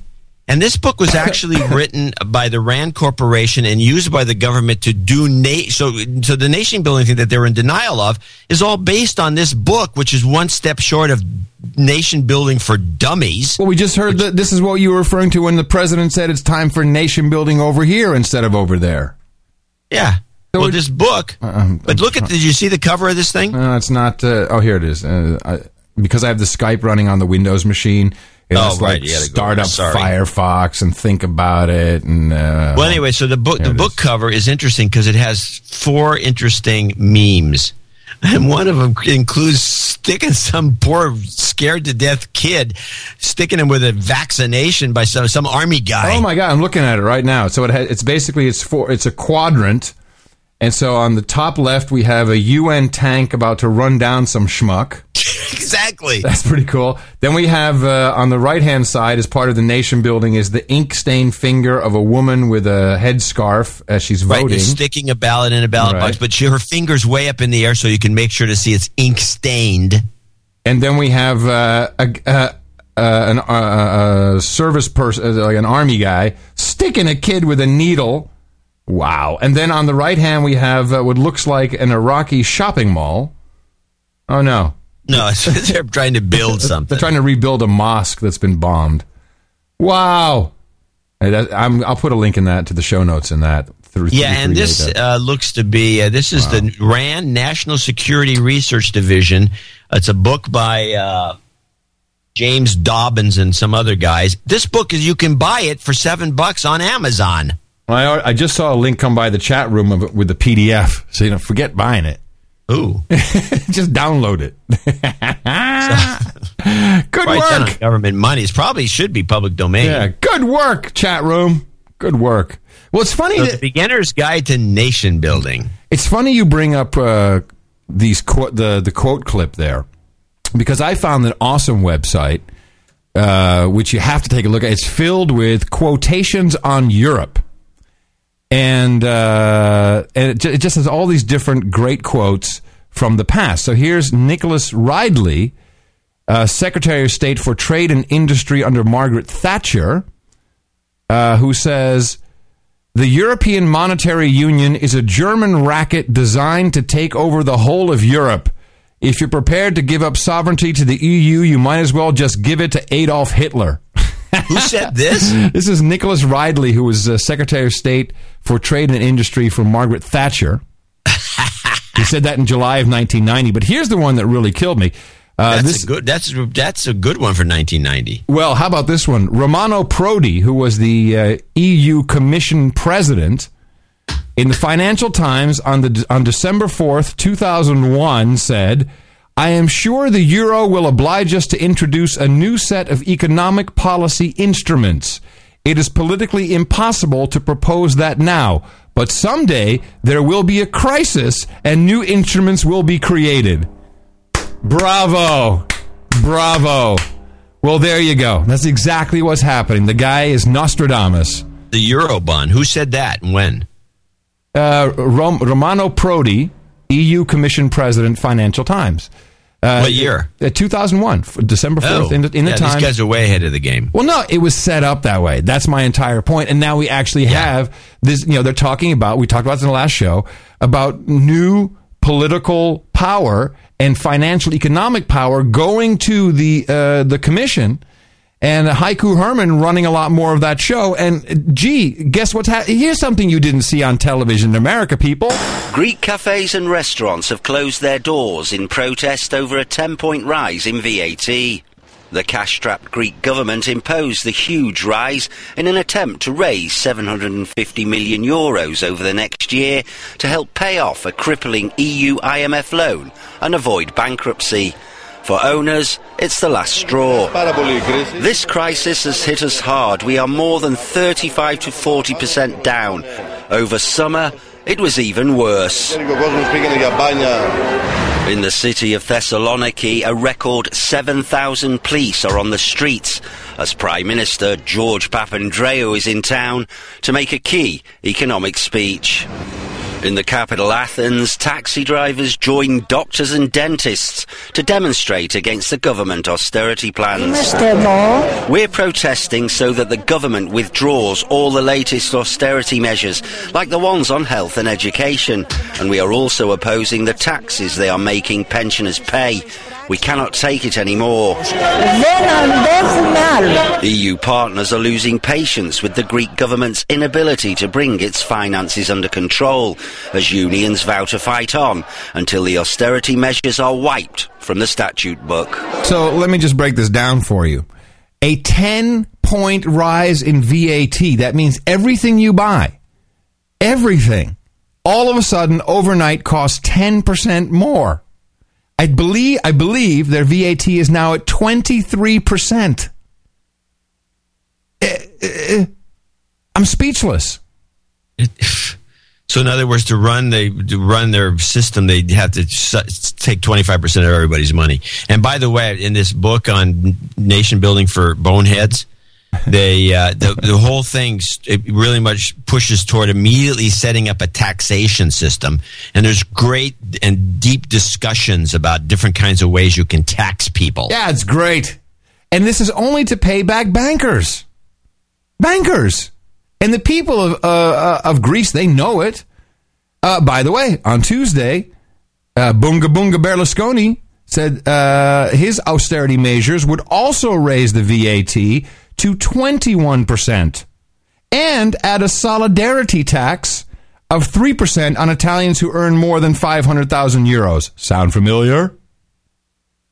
An austerity tax. Also, I like the wordage. Let's see if that crops up. And increase the retirement age for women in the private sector. That's great. Hey, bitch, work longer. Save the country. What is that? Increase the retirement age for women.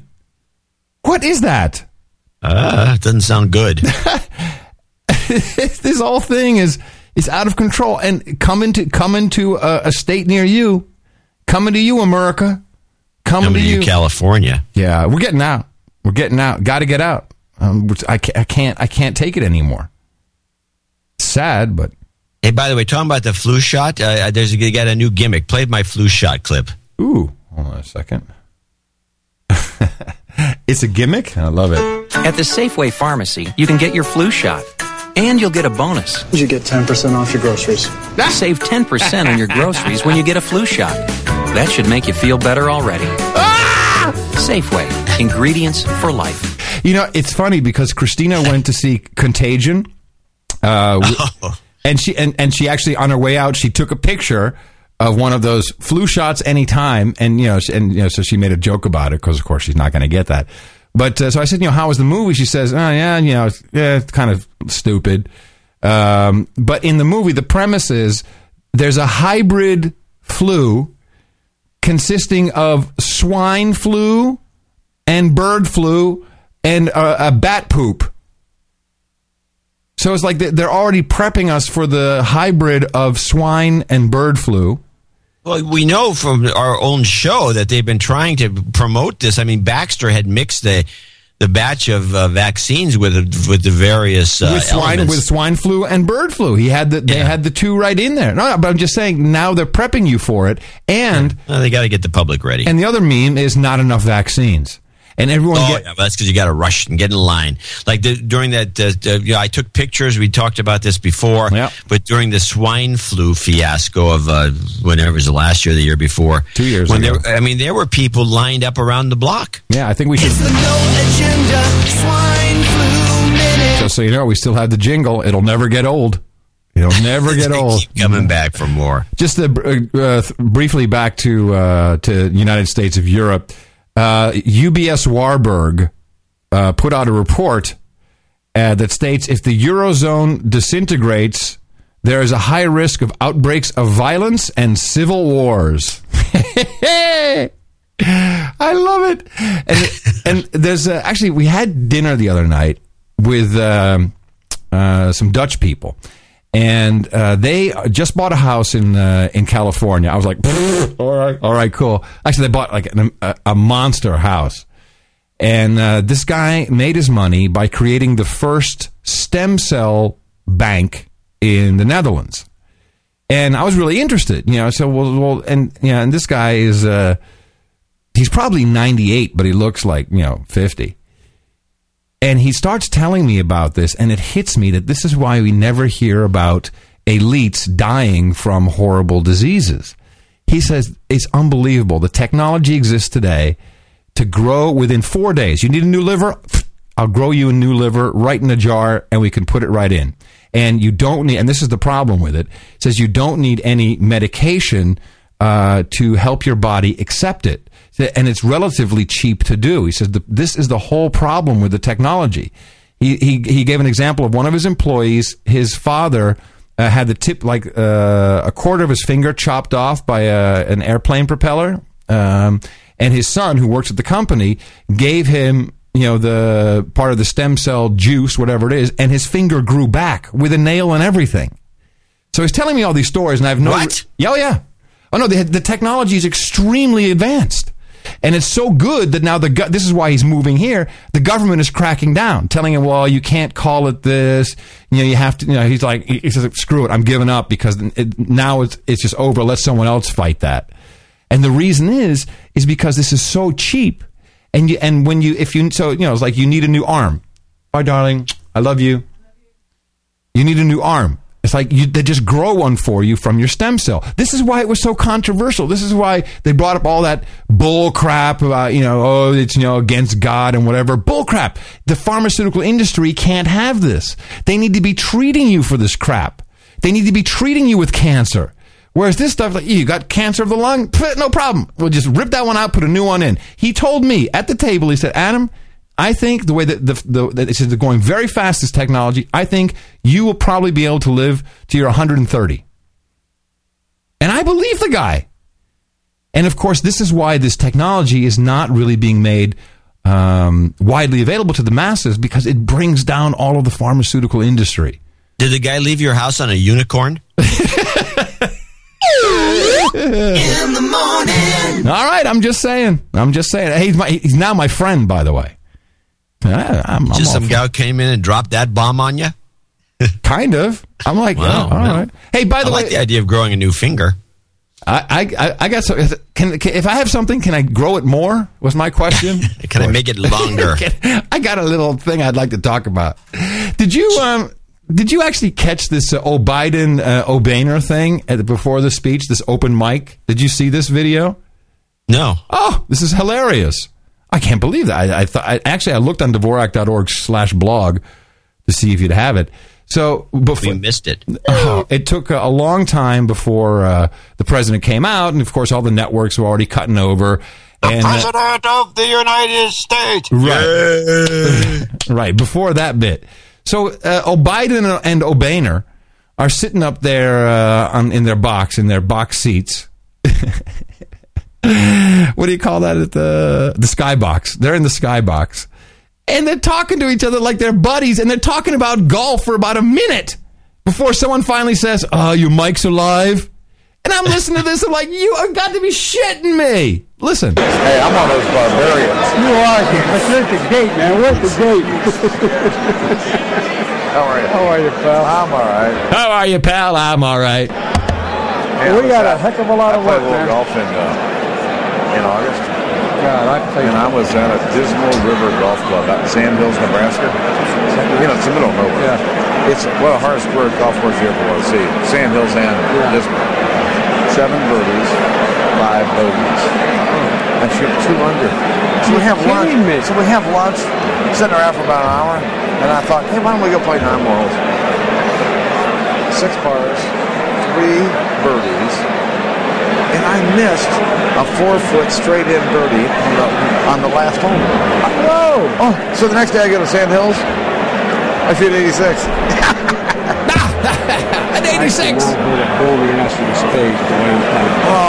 have just one day I play great, next day I play awful.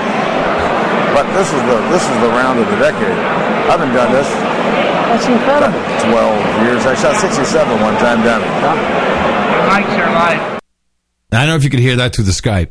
Mics are live. We heard it. He shot 67 when he was younger. This guy's playing a lot of golf to shoot a game like that. These guys are assholes. Pure and simple.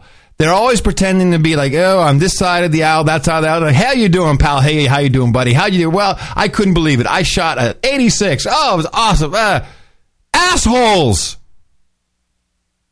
Teach your kids that. Very concerned about their golf game. Yeah, very. Because of course they're all there for the big show. This is like the green room at. You have to shoot a lot of golf to shoot an 86. Well, to shoot an 86 if you're not, playing all the time, but to shoot in the 60s, like he claims, which I think is bullcrap, but that's okay. But the fact that he even did it means he's just basically playing, and he says, one day, and they're playing golf daily.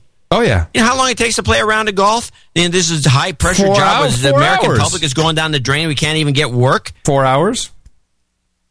18 holes, about 4 hours, It's a long time, yeah. It could be up to 4 hours. And every day. And by the way, this was on ABC. So this wasn't just, it was also on C-SPAN, but this clip, which you can find in the show notes, 338.nashownotes.com, it's on ABC, and of course you can see their mouths moving, so it gets even better. You can pick up all the nuances, and it's not a recording of a recording. And I just sat there with my mouth agape. I'm like, the country is crumbling. The president's going to come up there and read off a teleprompter with some bull crap about something he hasn't written yet, like the dog ate my homework. And they're just talking about golf. Oh yeah, what'd you do this August? I played golf. I played golf. I wasn't worrying about anyone else. I played golf. Golf. It outrages me. And meanwhile, they're setting up the U.S. public to work harder and work more so that while these guys golf. are playing golf. And here's an example. I want you to play. Tell me what's discrepant about this important traffic report during the rush hour. It's the traffic hour, so we're going to break the news on the morning to play this traffic report. Tell me if you can see the odd piece of information in here that makes you say, what? Time now for your live drive time traffic, giving you a live look there at the Sunol grade in Fremont. Both directions of 680 looking good this Saturday morning. Also want to take you a little farther west out to the Golden Gate Bridge, the north and south tower. They're 746 feet tall, but you can't see them this morning as the fog is still there hovering over the Golden Gate Strait. Traffic, though, looking good. Hi, I'm getting paid to do this break at least 3 times an hour, and there's nothing to report, so I'll make up some bull crap. It's Saturday. Why are you doing a drive time report on a Saturday? There is no drive time on Saturday. It's a weekend. Getting ready for it. There will be when we all have... they're all geared up. They're ready to go. They already have the traffic report guy ready to go on Saturday. When we make our women work longer. I think we should implement that. I want to be like the Bunga Bunga guy. Hey, let's make our bitches work harder. It's crazy. Absolutely crazy. Let me check the Twitters and see if anything bad has happened in New York City. Something bad did really actually happen. Something bad really happened the other day, and it actually messed with some of our NoAgendaNewsNetwork.com infrastructure, our URL shortening service, the nice guys over there at Ajax. Here's the report. A massive power outage tonight stretches from Southern California to Arizona and New Mexico, and officials say the lights may not come back until tomorrow. Just take a look at this traffic jam in Orange County during the commute tonight. Traffic lights and everything else went dark just before 4 o'clock this afternoon. San Diego Gas and Electric says all of its 1.4 million customers are without power. They say a transmission failure at a switching station in Arizona caused the outage, but we've also heard a line was severed. The outage trapped riders in electric trains and trapped people in elevators. Tonight, officials are asking. So, a couple things about this. One, great idea, these trains. That's going to be awesome. But two, I really don't believe this. Now, I've been tracking the solar flares. This has been going on for 2 weeks solid. And we've even had, and I've reported on this on the show, we've had a 1.8 and a 2.1 X-class flare. We keep having 7 to 8 M-class flare levels, a lot of C-class, which is not all that bad at all. Some of this actually coming at the Earth. And they're going to give me this bull crap about someone tripped over a line or something. It's like one guy, like, I was shoveling in my yard and I brought down the whole grid, man. 3 states? No. There's only 2 possibilities. One is solar flare activity, which is known to cause these types of outages, which I believe is what's happening. Or 2, prepping you for the ultimate demise that we're going to get to. And California has had this before with these douchebags just shut off power. Rolling blackouts. You'll remember that, John. Yeah, it's because of air conditioning. Yeah. Oh, the demand for power is way up. We have to have rolling blackouts, and it turns out to be a scam from Enron that everybody knew was a scam because there's no reason to have rolling blackouts in California. It was always a scam, but you know, that's in fact, I think it's largely responsible for Gray Davis being recalled as governor because he was all in on it. He was such a dumb screw up that they had to get rid of him, and they finally, of course, now we haven't had a rolling blackout since, but the demand has actually gone up. How does that work? Yeah, I think at the same time, but actually electricity demand has gone down, according to reports, because people can't afford it anymore. Certainly not in the state of California. It's outrageously expensive. Of course, this is also a great time to say, oh, we need a smart grid. We need some federal dollars for a smart grid. Slow process. Takes a long time to make sure we're doing it safe and that we don't have any issues as we turn people back on. I suspect that we will be in a situation where some of our customers will be back to service toward the end of tonight, but most of the customers, frankly, are going to be out and into tomorrow. Yeah, and then he says, turn off your air conditioner. Yeah.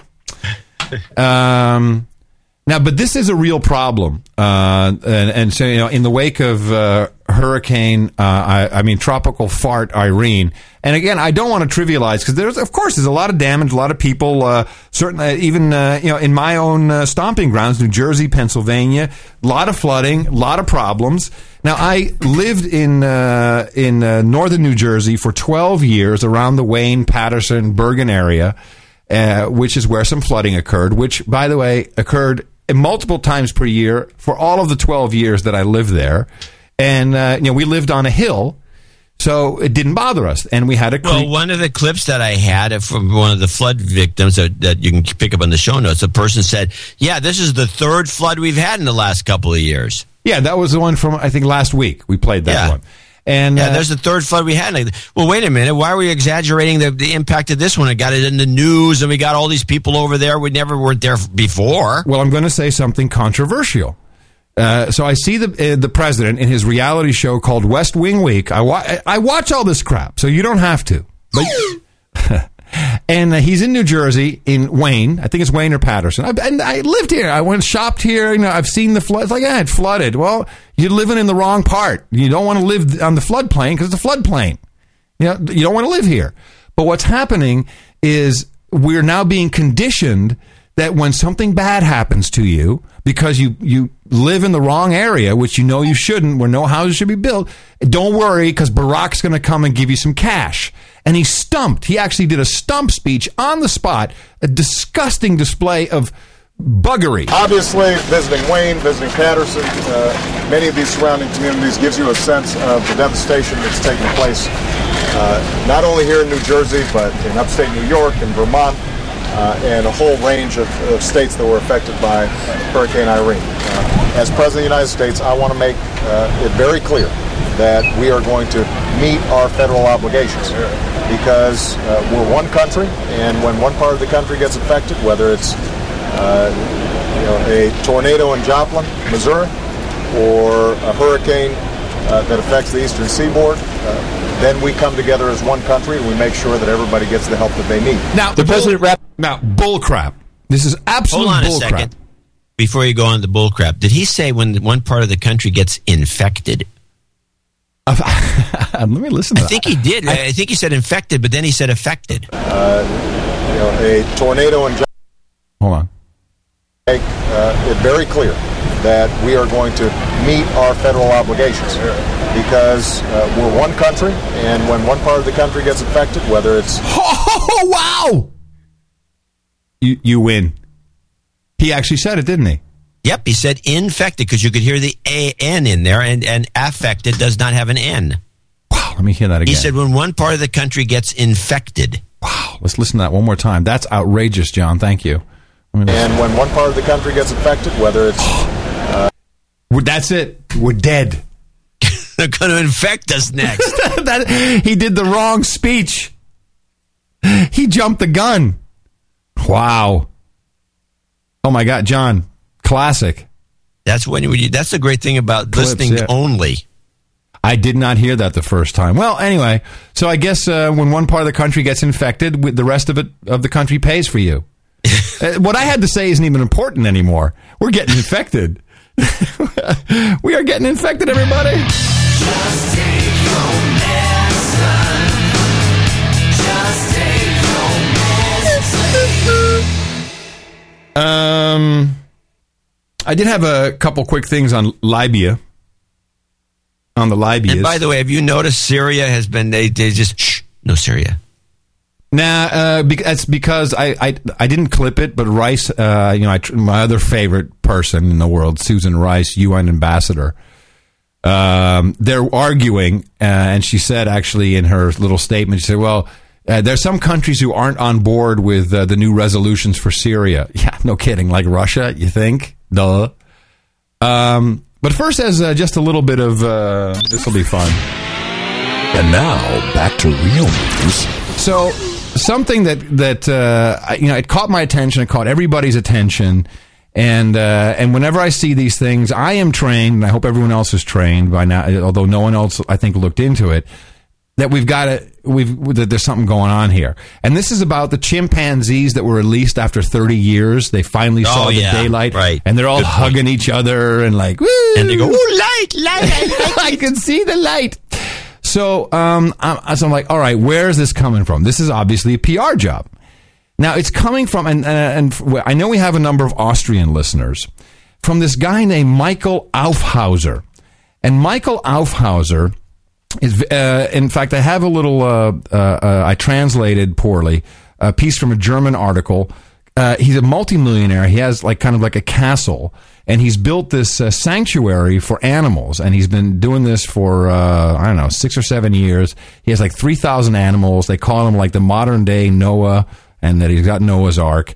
And it says here, he appeared quite suddenly in the society columns of the Austrian and German media, surrounded by stars and starlets. Michael Aufhauser, the millionaire with the animal whimsy, exactly what he wants to be. He's a pro, a businessman through and through, but where it comes from and where he's from, nobody really knows. That makes a part of his mysterious charisma. It leaves room for imagination and speculation, growing up in the world of actors, managers. Leaves room for somebody doing some work. So I'm like, who is this guy? Wait a minute. Who would write such a thing? Well, we don't know who he is, and we're too lazy to find out. Well, that's basically it. So I'm Googling in German now. This is I told you before we started the show, I kind of went off on it. I went on for hours on this. I'm like, this guy has got to be somebody. Google.de. And people should know, by the way, if you want to look up stuff, and you can Google.fr, Google.de, and you will go on to the German or the French, for example, search engine itself, and Google. Yeah. That, then the database is slightly different. Well, you can also go into advanced search, and from there you can select the language. That's another way to do it. So I'm looking around, and so apparently he's the son of an industrialist, so I guess he comes from old money. But he was, started in like some weird tourism thing, but then I believe he created kind of a PR marketing empire. I'm like, okay, the guy's a PR guy.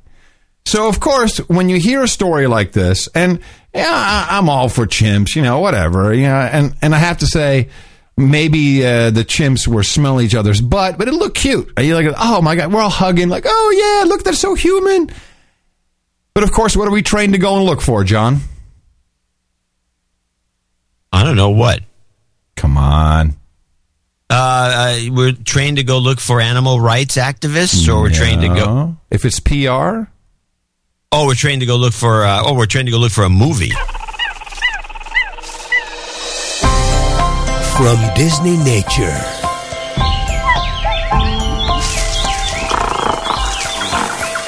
Witness the incredible true story of an orphan and the one who will raise him as his own. This is home. Now I'm finally where I belong. Yeah. In 2012. For the first time ever, caught on film, discover the remarkable bond that will capture your heart. Chimpanzee the movie, coming to you 2012. Chimpanzee. Yeah, this is home. Are you kidding me? No! It blew me away. I'm like, oh my goodness. This is like every time we do this, it always turns out to be a movie. I mean, I saw that story and I gave up on it. I didn't follow up like you did. Mm-hmm. But it was a bullcrap story to begin with, because it seemed pretty. It just was artificial, and it just stunk to high heaven. But I never thought yet another heart-tugging bullcrap story just to get you to go to a crappy movie that's probably stinks. Well, it stinks of monkey poop. I mean, unbelievable. That's actually ridiculous. I'm actually getting more and more disgusted every time this happens. Well, but it's like every week we come up with there's a big news story, and it turns out to be a prerequisite for a movie or a pre-publicity to get you in the right frame of mind to want to go see the movie. Oh my goodness. Chimpanzee the movie. I knew you'd love it. It's outrageous. Where'd you get the trailer? That must have been buried somewhere. I just did Chimpanzee movie and it popped right up. How hard is that? Ladies and gentlemen, that's how easy it is. But will the media do it? No, because it's too much work to type in Chimpanzee the movie. All right, so a couple things about Libya. Susan Rice comes out and she tries, she's like in the UN there, she does a little interviews. No one watches it. There's no one news guys are looking at this. Some people are there and asking questions, of course. There is some good reporting going on. Boots on the ground is what's being discussed now in the United Nations. We will obviously look forward to the briefing of the Council by Special Representative Ian Martin, which we expect in the coming days. We'll want to take full account of the specifics of his recommendations in the Secretary General's report, and we will incorporate those into a draft resolution for Council consideration.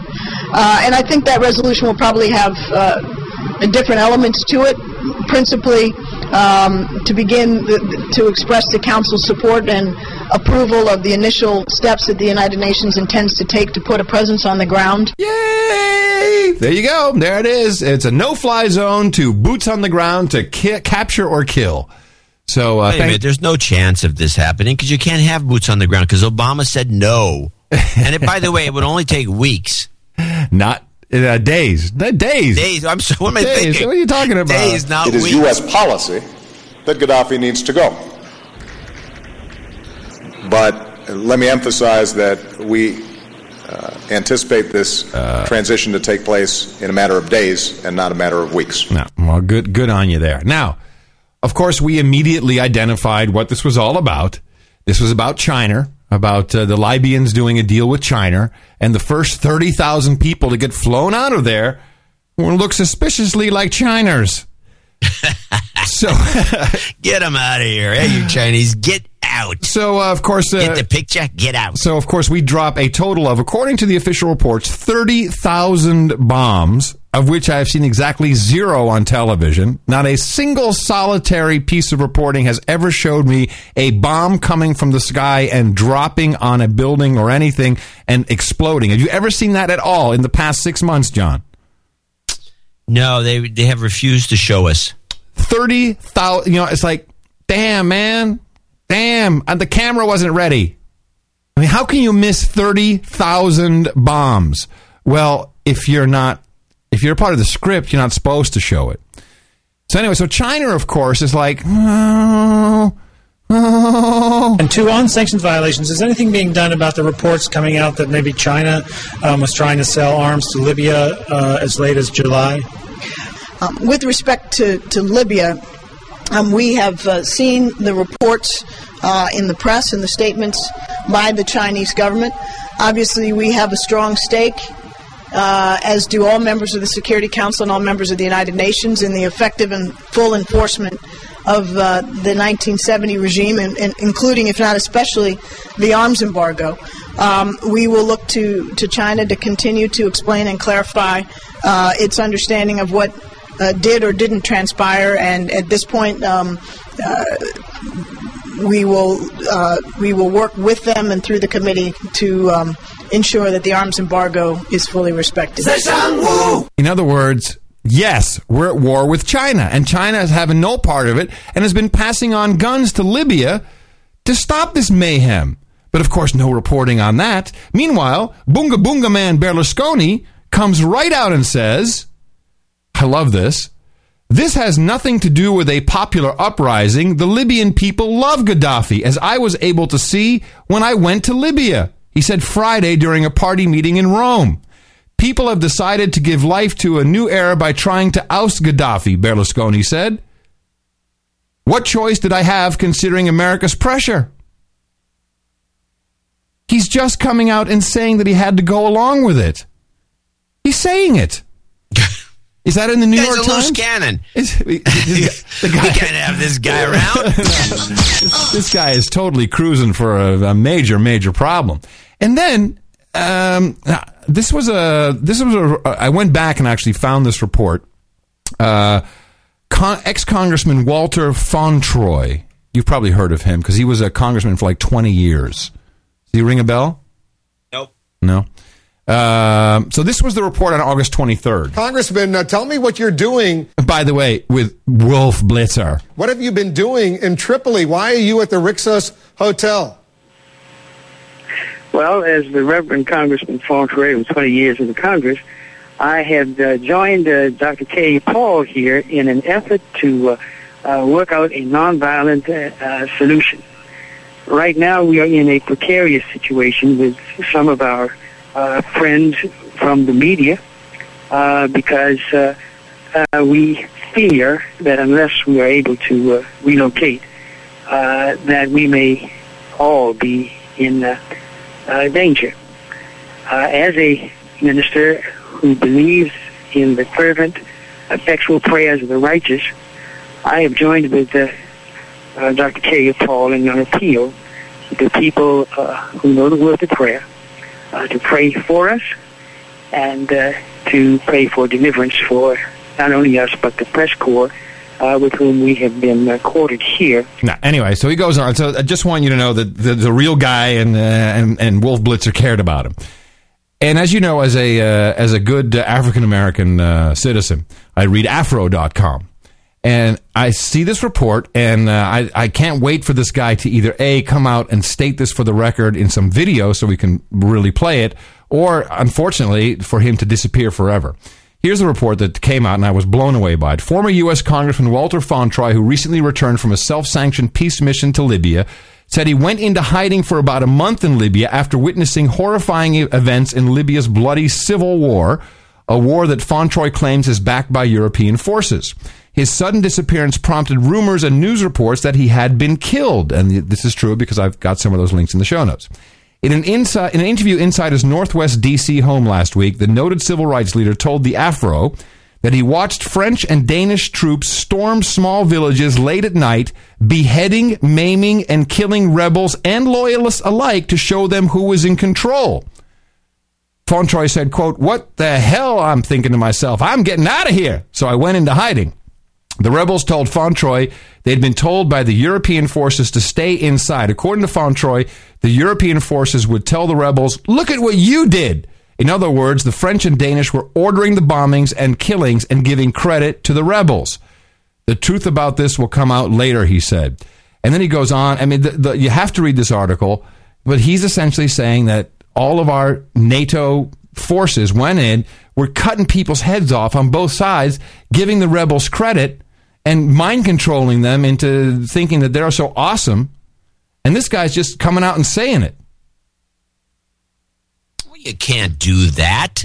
Well, no. So, of course, the other option is that we have to make him into a crackpot. They might try that. Well, he's hanging out with this guy he mentions as K. Paul, right? Yeah, that's not a good idea, probably. K. Paul is a crackpot, a weird preacher, Indian preacher, guru style Christian preacher, and there's a funny wiki page on him just because he had this. Here's a guy. This guy had, we're like struggling to get donations to our little show, but this guy has a 747. Really? Yeah, and a big top too, like the newer one. A big top? Yeah, but unfortunately, there's a picture of, you can look at K. Paul, or it's K.A. Paul, he's on Wiki, and there's a picture of it in there, and a former crew member described his jet as a flying death trap. In 2005, the pilot, co-captain, and flight engineer quit because of concerns over maintenance and non-payment of debts. The plane was ferried to Tijuana in late 2005, where it remains today being fixed.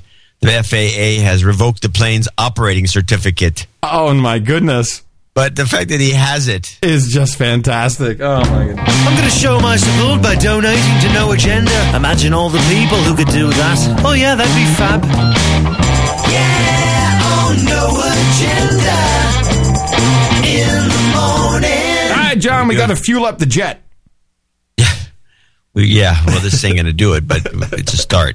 Claudia Gerber in Lisbon, Ohio, $150 without comment. Anna Janisic in Temple Terrace, Florida, longtime boner. Hope this starts to make up for it. Love the show. Moxie in Cary, North Carolina. He gave us $98.27. 98.27 is a phone speak for our friend WTC7. You can play the jingle. It's like if you punch those numbers. I get it. Okay. WTC7 won't go away. Nice work this summer, Adam and John. John and Adam, I'd continue to enjoy the entertainment and solid reporting. I'm flying today, so I could use some karma for getting through the heightened security theater. You've got karma. Also, an anonymous donation of $66.66. Douglas Kuhlman in Shelvin, Minnesota. Double nickels on the dime in the morning. Gents, I go way back to when $2 was the asking price because of the enjoyment of the podcast. That is a while. Yeah. I immediately started another $2, so I've been blithely coasting along with my meager contributions of $4. Then PayPal dropped one of the two, forcing me to reevaluate. The quality and content of the show has expanded greatly. It's actually worth much more. Especially that slide whistle. That really brings in the dough. It does. It's actually worth much more than what I'm affording. The occasional $55.10 and upgrading to the monthly $11.11. This old geezer wishes he could do more. Thanks a bunch in the morning. P.S. How many others are blithely coasting along with the old $2 a month? They should ask themselves, has the show improved? Shouldn't I reciprocate in kind? Damn betcha. The real Doug in Alida, Minnesota. That's a kind note. Thank you, Doug. Jeff Mincy, San Jose, California. $55.10 in the morning, John and Adam. Besides finally donating, I've also got another domain name to add to the list, consultthebookofknowledge.com. Now points to noagendashow.com. I considered pointing it to the search nashownotes.com, but I didn't want to detract from the eventual Guinness World Record. Yeah, good luck with that. I think you should probably point it to the nashownotes.com. Search.nashownotes.com. I think it's a good idea. I agree. Keith McColpin in Imperial, Pennsylvania, double nickels on the dime. Please have Adams send a special karma call out to my vegan drone girlfriend, Amy. I love her dearly, even though the tofu has shrunk her brain to the size of a peanut. You know what? That's not necessarily bad when it comes to your loved one, my friend. Amy, here's a little extra karma for you, vegan friend. You've got karma. Yeah. Barbecue. Kirk James, Decatur, Alabama, double nickels on the dime. Scott Hankel, Sunland, California, 5338. Sir Jeffrey Gerlach in Alamo, California, 5150, which is the number for insanity in the California code. Andrew Gardner, Avenue, Maryland, in the morning. Special thanks to my brother, Elliot Gardner, who got me listening to you guys last weekend. $50 already. He's only been listening one show. And already he's on board. Love it. Yes. George Scanlon, Carpentersville, Illinois, $50. And Sir Tristan Lennon in Wagga Wagga, New South Wales, $50. And Tristan Wilson Kerrigan in Padbury, $50. And that, every time that happens, it confuses me. Yeah, it's hard. But whatever the case is, I want to thank them and everyone else who donated lesser amounts to the No Agenda Show at noagendashow.com, Dvorak.org/NA, channeldvorak.com/NA, or noagendanation.com. You can find a donate button there too. It would help. We really appreciate the help. Yes, we do. Dvorak.org/NA. I just want to go back to the Hot Pockets 2008 tour. Dave Selden and his lovely wife Debbie drove us back to the fantastic Two Rivers campground, picturesquely located between two highways. And she mentioned in the car that she needed a job, and I do recall telling her I'd give her some karma, and I guess I forgot that. I got a little nudge about that. So, Debbie, here you go. Long deserved. Coming your way. You've got karma.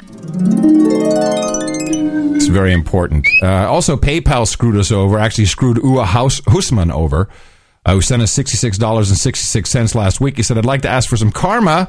I have a job interview next week for a new job that will hopefully help me to bring back some fun into my work life. I think we did this one, though. But anyway, even more like karma for my longtime girlfriend who's pregnant with my child. I just hope the little slave will be healthy and well. The soon-to-be MILF and me are very happy, but I'm nervous as hell. So to make good on the karma, we'll hit you with a MILF and a karma at the same time. That's one mother I like. You've got karma. And, yeah, I think that's all we have there. It's your birthday. Oh, no agenda.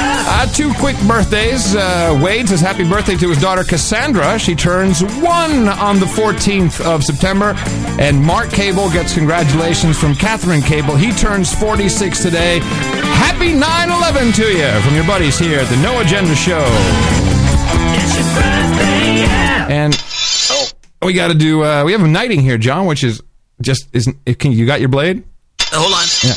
There it comes. For those of you who are new to the program, anyone who supports the program in excess and up to or in excess of $1,000 becomes a knight or dame of the No Agenda Roundtable. That includes a beautiful white gold ring and some sealing wax.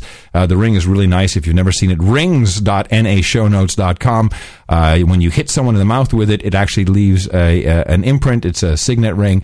Then it says, hit him in the mouth in Latin. It has a little ITM there and the 33 in our little thing.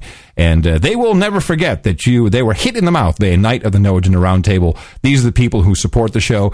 Many of them, by the way, turn out to be doctors of dental medicine and have all contacted me after my tirade. How does that work? I don't know, but I got like 5 notes. 5, and 2 of them knights, including Sir Greg Birch up there in your neck of the woods. First of all, offering free service, etc., all kinds of advice, highly appreciated, and I'm going to give up on my dental insurance And whatever the premium was, I'll just give it to those guys because it seems like they want to help me out, just for cost, which is really nice. Have you ever had any work done by one of our knights? No, I don't know if I trust them. Oh, I trust them implicitly. It's just that big sword in your mouth that kind of sucks. Be careful with that thing.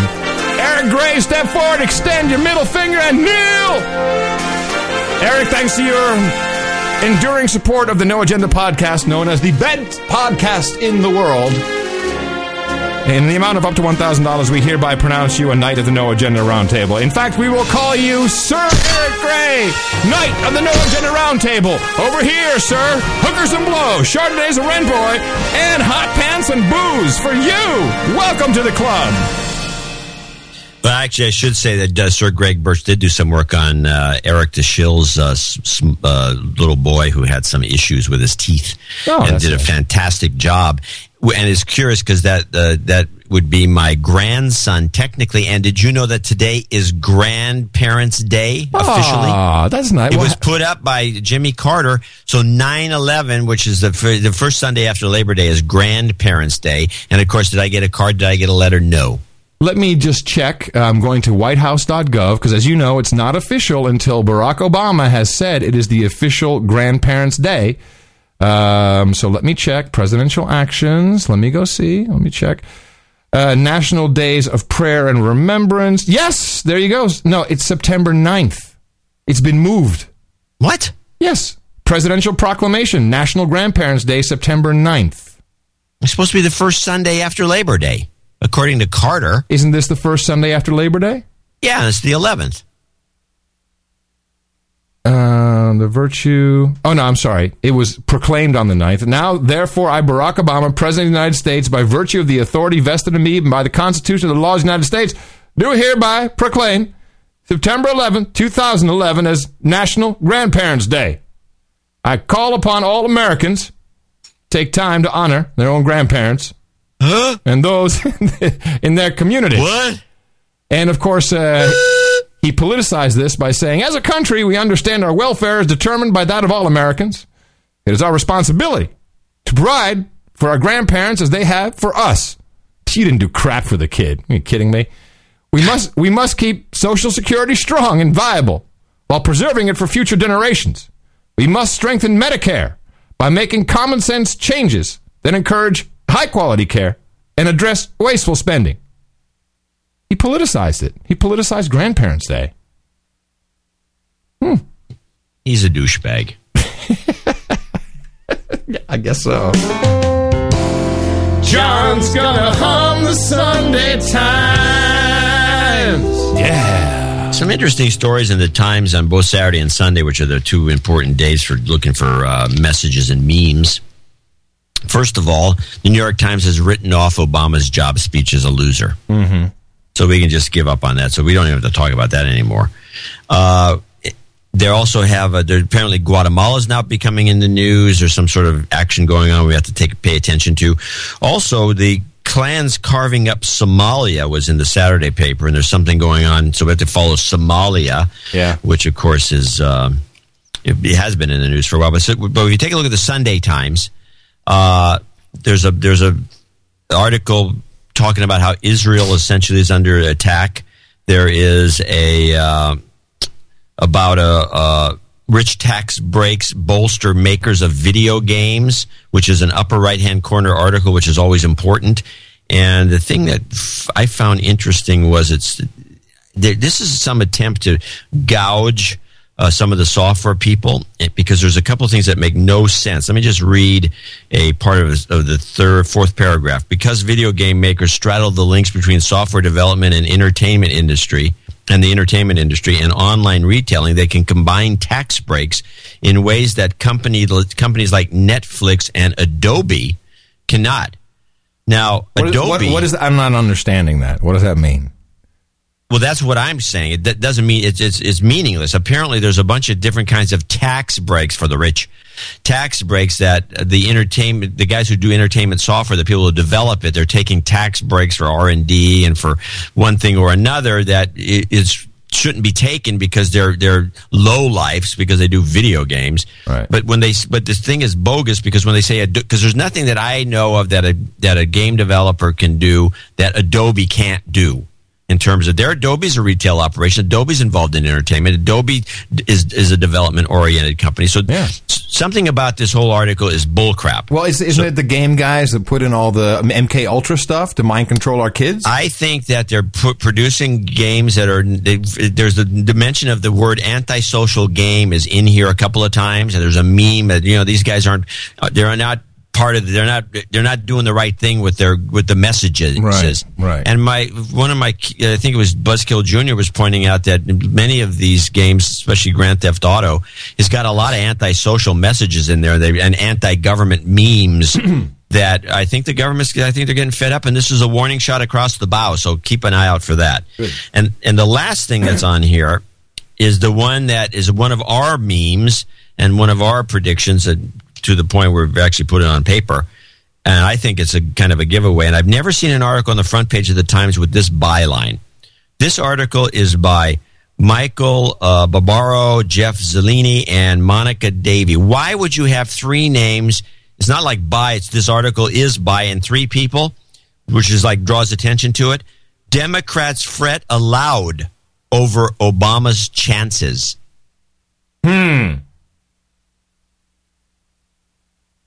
I think that article is a big deal.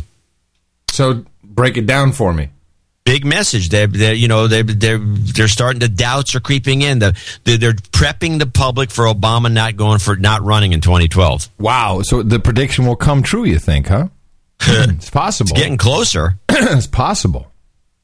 It is possible. I mean, there could be a number of factors. He could all of a sudden come down with something that needs a lot of attention. He's not going to run again, or he has to spend more time with the family, or one of the kids gets arrested for dealing drugs. Oh, how about an illness? Well, that's what I was thinking. Come down with something. Yeah, an illness. Yeah, like some phony illness that he gets, and then he has to relent. And then, of course, all that money that he collects gets divvied up. He gets to keep it tax free. We've already checked that. That's why we're running in 2016, so we can start collecting now, and we're tax free. We're coasting, baby. I'd like to know how much money Stephen Colbert has collected. He has a political action. He has a committee? super PAC. Now, but it is my understanding that when you have that, it is tax free money. I'm not sure. We're gonna have to look into it. Whatever the case is, we'll do that tomorrow. I'm sure we'll be looking. I'm into not looking into it for a while. We got years to worry about. But the point is that this is another shot across the bow, and it's a setup. It's on the Sunday paper, which everyone reads, and it's it's got the biggest circulation of any newspaper on a Sunday for sure, and it doesn't look good. Okay. Does that close? I close my analysis right there. John's gonna hum the Sunday Times. Ooh, good one. You were right on there. Good. You're getting better. With the lag and all. I was looking at some website that someone it posted on NoAgendaNewsNetwork.com, and it's a very funny page with all these like world leaders and whatever, like Hitler and all kinds of Mussolini, all congratulating Barack on bringing down the United States. It's a very funny page. But what I noticed there is that every other funny quote mentions Michelle Obama farting. And this is apparently something I missed. Is she a farter? Has she ripped a couple in public that people know this and I just missed this? Well, there are people that are, there's a name for it, but they pretty much engage in public flatulence. On purpose? Well, no, they just, I don't know if they just, wait to let one go like the guy on the Family Guy. I'm going to consult the book of knowledge on this. Peter on the Family Guy likes, he's like, here comes one. Alerts I love it. I think it's funny, but I didn't realize. Oh, wow. Oh, my goodness. Oh, there's pages of this stuff. Does Michelle Obama have bad farts? Oh, my goodness. She farted on the Ellen Show? No. On the Tonight Show, she farted? Oh, hold on a second. Let's play some of this. I can't believe this. Let's see. Michelle Obama on Tonight Show. You can hear her. Honored she's agreed to stop by and pay us a visit. Please welcome Michelle Obama.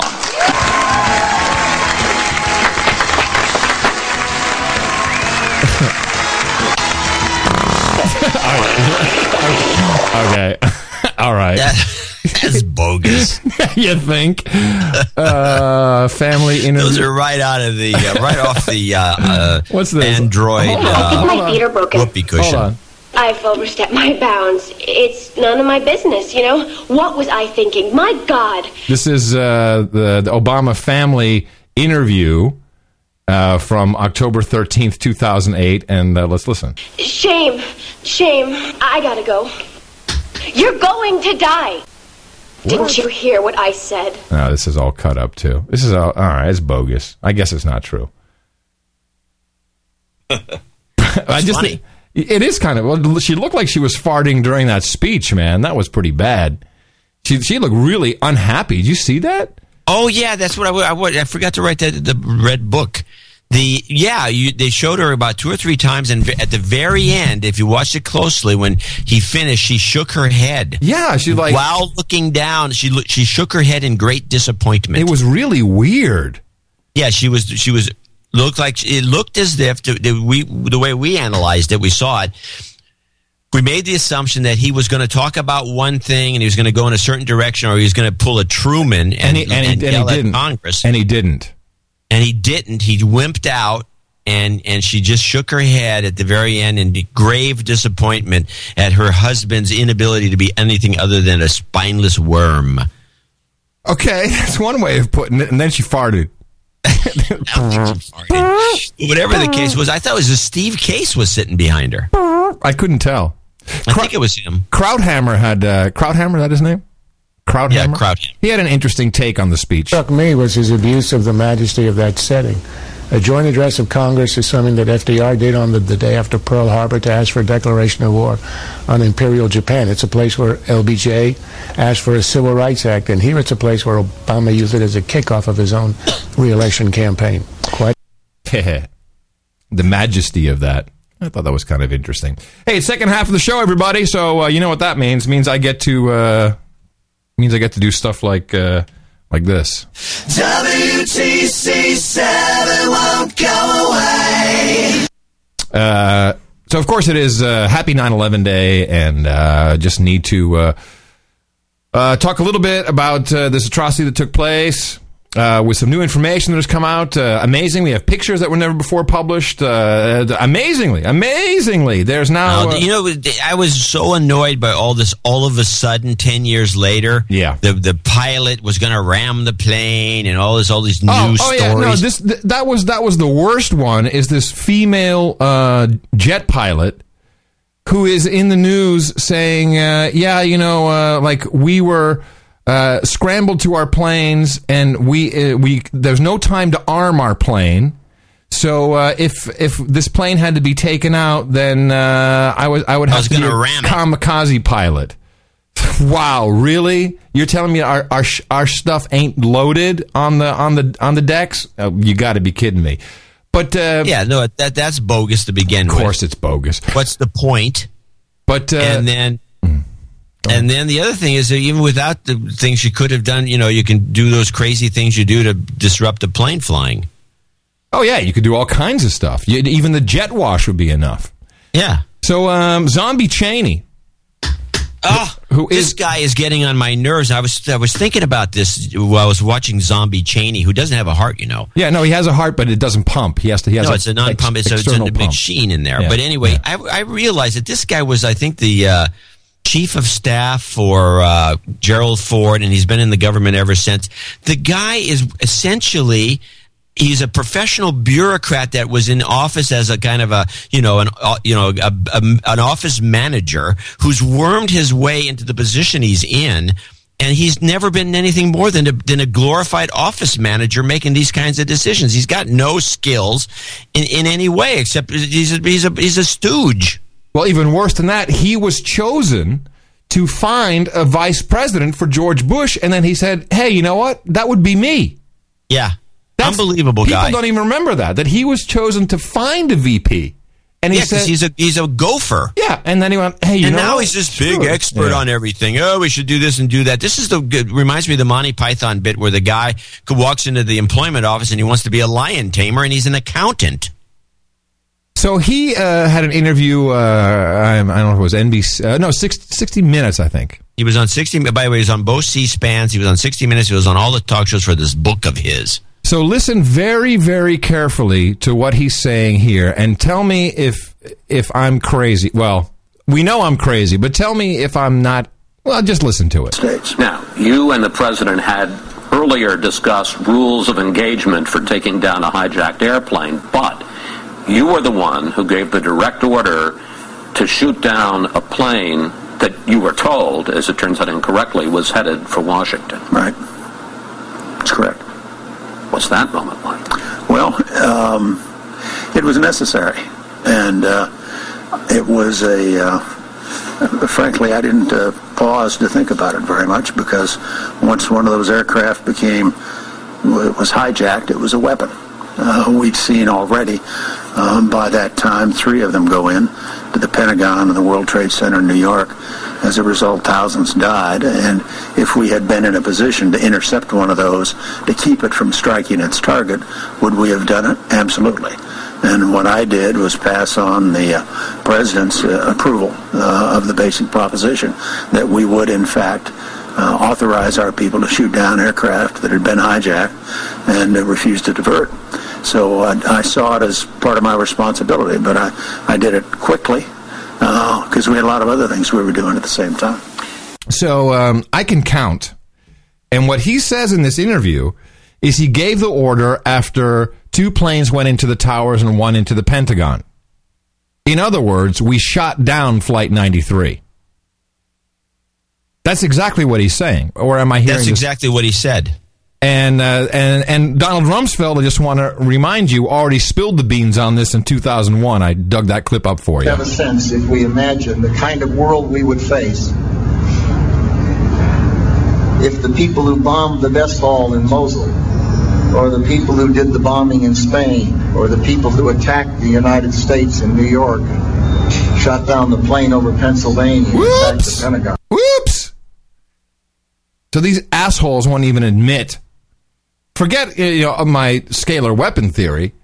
They won't even admit. But here is Cheney on record saying, "I gave the order after 3 planes had hit, and I acted quickly, and they shot there was an 8-mile debris field that, of course, has been covered up of Flight 93. They shot it out of the air, just blew it up, and I'm so disgusted by this whole thing." Well, that would explain why this woman came out of the woodwork with a phony story or the dubious story, whatever the story was. And after 10 years, we never heard this story before, but now we hear it.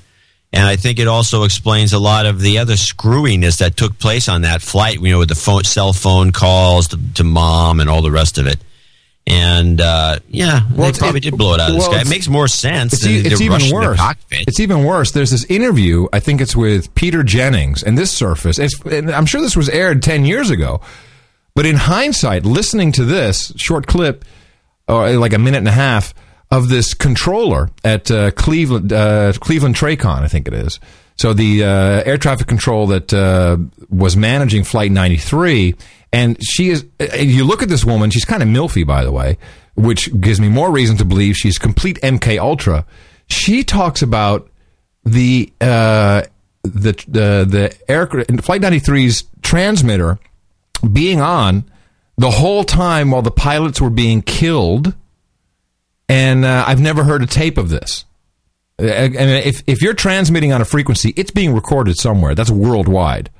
And the claims she makes are so outrageous that it just, she is obviously an asset. The controller working Flight 93 tries to contact the cockpit. United 93, Cleveland, do you still hear the center? I was afraid of that flight. I see this plane climbed up from his assigned altitude to 35,000 feet to 41,000 feet, turned around and aimed right back at where we were, and descended rapidly. And when a plane descends too fast, the computer can't keep up with it, and you get X's in the altitude box. So we knew he was aimed at us and descending very, very rapidly. Now, I will just say that the theory on this is it descended really rapidly, and of course the plane actually landed in Cleveland and was switched over to another number. But that's just a conspiracy theory. But let's listen to this thing that she says about the radio. At that point, I knew it was confirmed hijacking. I didn't know where they were going, what they were doing. I was worried that we were a target. Confirmed hijacking, by the way, is only when you are squawking 4-7s. That's a confirmed hijacking, not when you have X's on the screen and the transponder is off. That is not a confirmed hijacking. That the center was a target. I remember looking at the ceiling and thinking, here it comes. We have all shuddered at the thought of what must have been going on in the cockpits of those hijacked airliners. It turns out the Cleveland controller, working United Flight 93 at the time, along with supervisors, actually heard the sounds of the struggle in the cockpit. I said, did you guys talk to him? He goes, yeah, we talked to him. I said, what did the pilot? He said, it wasn't the pilots. He said, it was the hijackers. I said, the hijackers? I said, are you telling me the hijackers were talking to you on the frequency? He said, the pilot opened up the mic before. He said, we heard it all. I said, what? He said, we heard them being killed. Have you ever heard that audio, John? Ever? No. No. And that is something very critical. We don't hear that, but of course we do have this report. Now, just to deal with the possibility of the missing United Airlines flight, the mayor of Cleveland, Michael White, says that a Boeing 767 out of Boston has made an emergency landing at Cleveland Hopkins International Airport because of concerns that it may have a bomb aboard. There is some possibility that may be the missing United flight, but we do not know. But anybody who's in an aircraft this morning and made an emergency landing safely is probably one hugely relieved person at the moment. And here's the mayor. At this moment, we have a Boeing 767 in a secure area of Hopkins International Airport. The initial reports was that this plane was hijacked and that there was a bomb on it. There you go. Of course, no one talks about that anymore, and it was not in the 9/11 Commission report at all. And that's just a little tidbit of WTC said it won't go away. And I would like to point out that Congressman Ron Paul in 1998, at the height of the Bill Clinton-Monica Lewinsky scandal, came out and said, we're setting ourselves up for attack. Did you know, John, I'm sure you did actually, that in the Clinton years we bombed Iraq and Afghanistan? Well, yeah, I know we bombed Iraq. Afghanistan, I don't know that.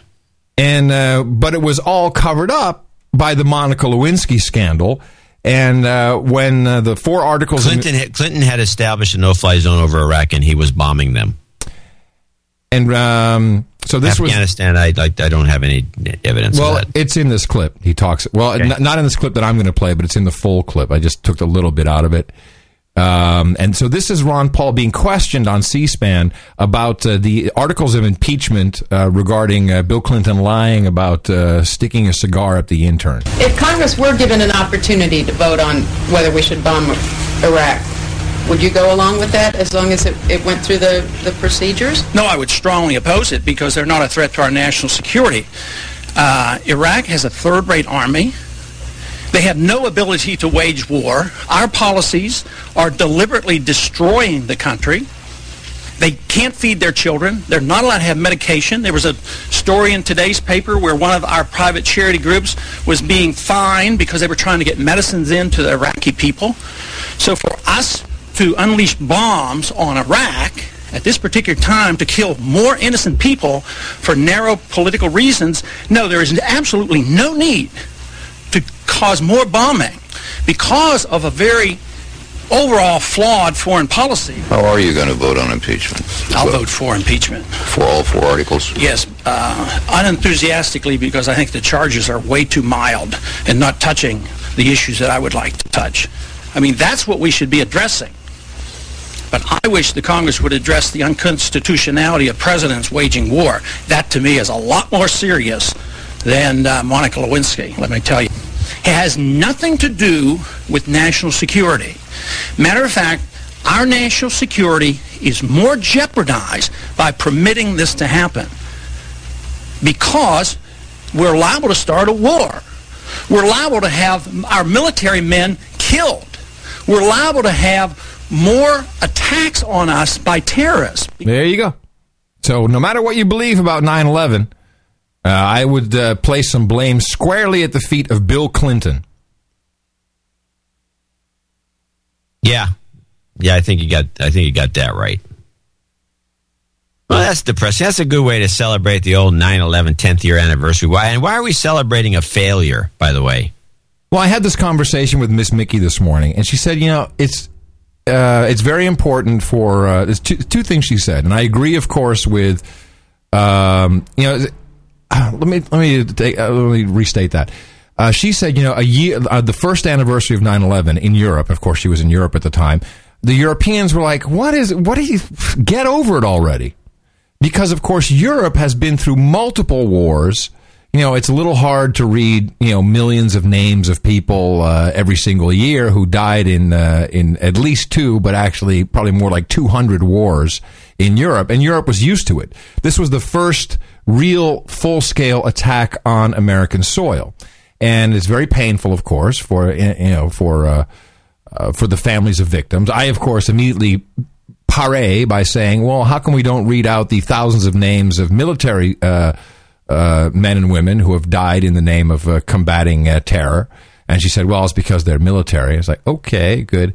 And then she said, well, it's really important for the 9/11 generation. She didn't say that, but I'm filling that in. So that we remember and we don't start wars. I'm like, hold on a second. Just so you know. What? There's not well, she meant it well. There's not a single, at no point were there German people sitting around eating sauerkraut in the First and Second World War period saying, hey, you know what, let's go kill some Jews. No. Governments do this. And the way governments do it is they get a bunch of kids who have no prospects, no job, and they pay them to go in the army, and it only takes 6 weeks. 6 weeks is what basic training is, boot camp. And they deprive you of sleep, of food, and they turn you into a robot. And then you don't care. You just don't care anymore. All you do is follow orders, and you go out and you kill people. They turn you into a robot. That's what basic training is. But there's no one in Germany right now saying, I'm going to go kill me some French. I'm going to go kill me some Polish.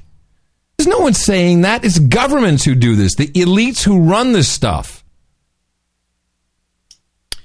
So Buzzkill Jr. wants to remind us that Bin Laden, in his first speech after 9/11, blamed Clinton. Oh, really? And called the collapse of the towers retribution for his bombing. There you go. Anyway, so that'll be it for me on 9/11. I'm extremely tired of all of this. Well, it's pointless. You could, I think it's good, and I still think that all you have to do when you get into a debate about it, just throw the WTC 7 thing in and just say, "Where's that?" Just give me an explanation. I don't care about the rest of it. Yeah. How about this one? It's Drone Nation time. Don't you mean donation time? He means Adam's got another story about drones. Yes, I do. I just wanted to mention this. It was kind of a funny article about how mysterious buyers are snapping up planes left and right, mainly turboprops like King Airs and stuff.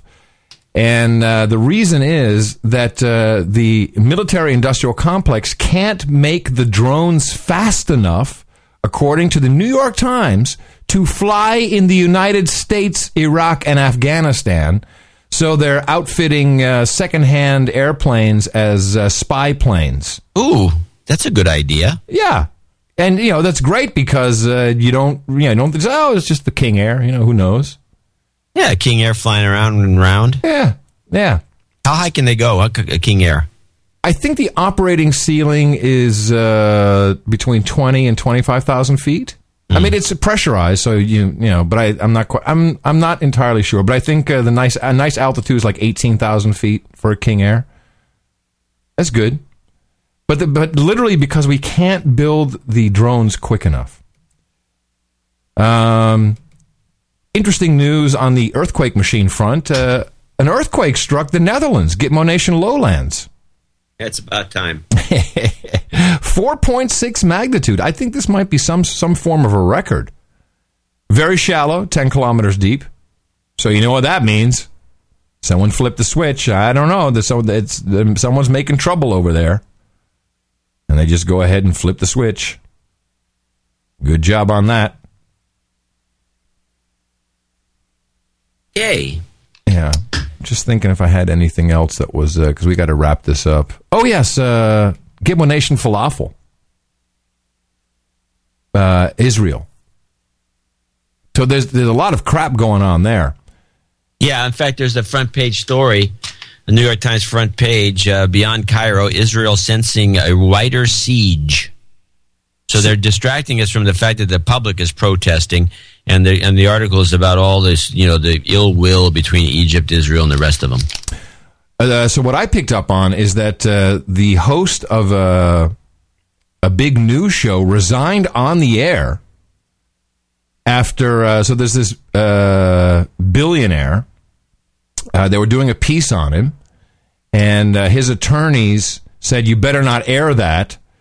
And then Channel 10, I guess it is, went into negotiations with the billionaire's representatives, and it turned into they had to do an apology on the show for, being nasty to this guy, who, of course, is a dick. And then the host of the show, and I think several other journalists said, "Screw this, we're out." Well, the irony of this story? Mm-hmm. I don't know what the deal is, but the apology went to Shelley Adelson, the guy who ran Comdex and is the big owner of the Sands Hotel in Vegas. And I actually know the guy personally. Is he a dick? He's a billionaire. I think he's probably a dick. Yeah, I don't think he'd argue the point. But it doesn't. But I don't know what the point. What he's got to do with Israel. Well, because they ran. Well, no, I think they're going to try to put casinos in to balance the budget, and I think Adelson is involved. Okay, well, that would make sense. I have one last clip that I want to play, but you have a couple. You haven't played all of your clips. Is there anything you want to do before we get out? No, I'll probably save the clips. What's for this? Look, Carney Blather. Okay. Well, this is an interesting clip for people who are big worshippers of Fox. This is Carney. Jay Carney shows up on O'Reilly every so often, and they get into this discussion. They were discussing Obama's speech. And Jay Carney is the spokeshole for the White House. Right, former Time magazine editor. And he gets into he makes a faux pas right in the middle of something he says about halfway through the clip. I'm going to see if you can catch it. He makes this funny faux pas, which cracked me up. And O'Reilly, who's obviously not paying attention, this is classic Fox guys. They just talk, but they never listen. And when you hear it, the faux pas itself really says it all. Well, look, Bill, I think that the American people are tired. The story here isn't about what people who aren't elected and sent to Washington said. It's not about somebody's association through 6 Degrees and their party and what they said. I know, but you should have said, look, the president doesn't feel that way. What the American people care about are not the sideshows. Well, look, the president feels, as he said tonight, that we need to put party ahead of country. We need to listen to the American people, and we need to do the things that we can agree on in a bipartisan way. And look, I think you probably saw that Speaker Boehner put out a statement. He wants to work the president's speech. I think that's great, and I think Eric Cantor did too. Was this somehow related to Rick Perry being 6 degrees of separation from the Democrats? No. Oh. No, they were just talking about the speech, and O'Reilly's giving them crap, and it was a meaning. There was no content in there, if you didn't notice. No, yeah, I noticed. That's why I'm searching. I'm digging. But that's why I think, O'Reilly was zoned out. I heard it. Carney clearly said that Obama wants to put party ahead of country. Oh, crap, I didn't hear that. Let me listen to that again. That's awesome. Well, look, Bill, I think that the American people are tired. The story here isn't about what people who aren't elected and sent to Washington said it's not about like somebody's association through 6 degrees and their party and what they said. I know, but you should have said, look, the president doesn't feel that way. Are not the sideshows. Well, look, the president feels, as he said tonight, that we need to put party ahead of country. We need to listen to the American people, and we need to do. Wow. It's because you're so conditioned for the phrase country ahead of party that I didn't catch it.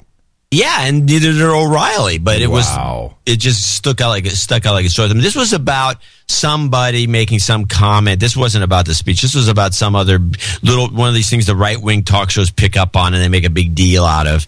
And that's what it was about. I can't remember exactly the exact incident that they're complaining about, but this party ahead of country thing, and it was so clear. It wasn't like he caught himself. He just plowed right ahead, and O'Reilly didn't say anything, and he didn't say anything, and that was the end of it. Well, since you brought up the O'Reilly clip, I did have one waiting in the wings, and this is about. Well, there's two things in here. There's something really amazing that comes at the end of it, but this is about apparently during the commercial break, and we all saw the pictures. Rick Perry goes over to Ron Paul and assaults him, like grabs him by the wrist and is like shaking his finger in his face. And what astounds me, of course, is that there's no video of this anywhere. Well, let me tell you, there's video of this. Someone has it.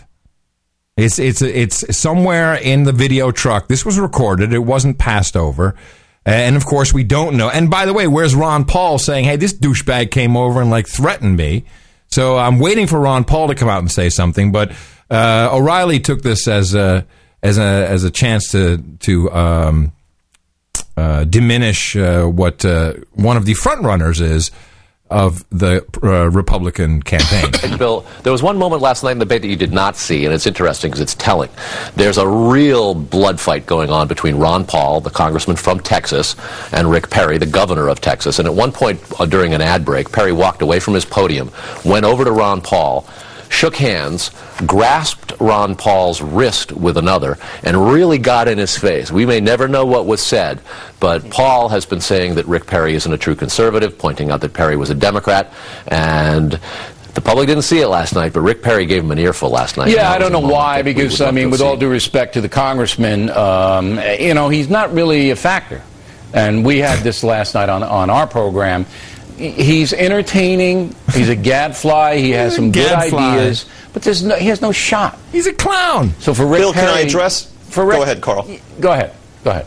Can I address the earlier question you raised about why the GOP and the Reagan Library hosted this event? I think it has to do with a behind-the-scenes fact, which is that a key executive Politico is also a key executive at the Reagan Library. That was the one we were looking for last week. That's why Politico is so important. There you have it. Yeah. So Ron Paul's, it's not important. Nah. Just a gadfly. Gadfly. It's just a loser. He has demeaned Ron Paul since his name was first thrown into the pot. O'Reilly has hated Ron Paul from the beginning. He doesn't like hearing that type of message. O'Reilly himself is a Democrat. And well, the Democrats run Fox. We all know this. Yeah, and he's a phony in that regard, and he doesn't even pay attention to the Carney when he drops a bomb like he did. Yeah. And it's bull crap, the whole thing. Hey, we really... In fact, if people listen to Fox think they're getting any kind of a straight scoop or just fooling themselves. Yeah, really. We really appreciate everyone helping out as usual. Thanks to all the wonderful artists who are always doing great work for us and creating album art. It's very important. It always makes for bigger support of the show somehow. I can't explain it. Dimensionality. And to wind it up today, did you know, John, that the United Kingdom of Gitmo Nation East has started growing their own poppies? Well, they can't get enough out of Afghanistan, or they're thinking they're bailing out, or what? Well, the people are questioning this, and answers are not coming forthrightly. Field and his group, Poppy Relief, think Afghan opium should be legalised instead. It would benefit Afghan farmers, raise much-needed revenue for the government's nation rebuild, and stop the opium falling into the hands of the drug cartels. Field says it should be military strategy too. In Afghanistan, we have chosen bombs rather than brains. And anybody who would be thinking about how do we get ordinary people, ordinary farmers who see poppies as a cash crop, how do we get them to protect the backs of our troops we will be thinking about how do we harness this crop, how do we pay them for it, and how do we then use that crop to transfer it into medicines to counter pain. Burned in Afghanistan and kept a secret here in Britain, no one wants to talk about the UK's opium growing programme. We asked both the farmers and the company they grow for, Macfarlane Smith, if they would give us an interview. Macfarlane Smith said they wouldn't allow the farmers to talk to us because it's part of their contract with the Home Office that they keep the poppy growing hush-hush. The Home Office also declined to comment.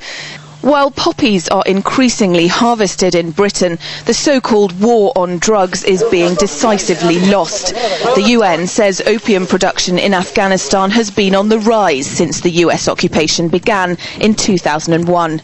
Laura Emmett, RT, Oxford. So this is very confusing to me. I mean, really. We're losing the war on drugs, so let's grow opium. I mean, and there were 2 opium wars. And this, of course, all once again comes back to China. And I'm wondering if we're not just in the 3rd opium war. We're just not missing the broader spectrum of all of this. I mean, without a doubt, heroin is huge. I mean, it's like, my daughter tells me everything. And she says, at least half the people that she sees here in Los Angeles are doing heroin one way or the other. And not like, mainlining it, but, they're smoking it. Right. And it's a real problem. And this is just not Los Angeles. This is, like Nebraska. So yeah, but there's a lot to go around, apparently. Have the Chiners maybe just reversed the whole joke is on us now? And they're like, hey, let's get all these guys stoned now. It works so well on us. Let's get them stoned, and then we'll go on. No, I think this just goes. I don't think so. I don't think the Chinese care about that. I don't think that's part of their scheme. They're out to make money.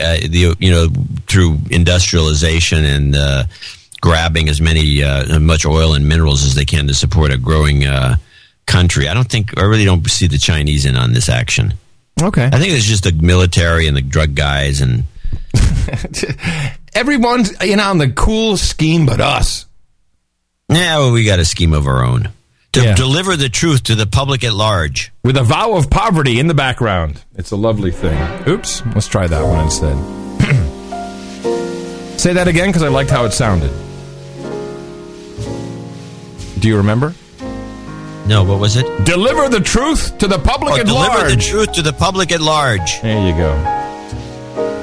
So there you have it, everybody. And so we'll be on somewhere around Thursday. Either I will have a mouth filled with Novocaine, or John will be on a tin can with a string. We'll figure it out one way or the other. We always do seem to.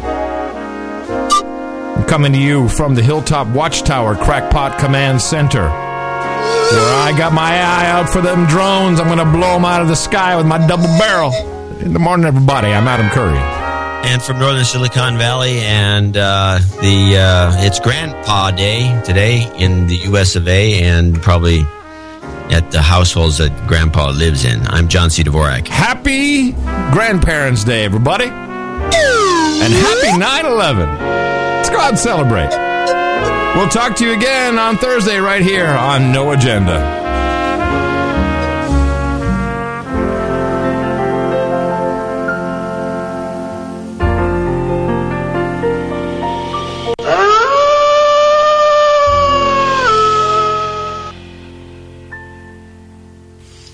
In the morning, Gitmo Nation.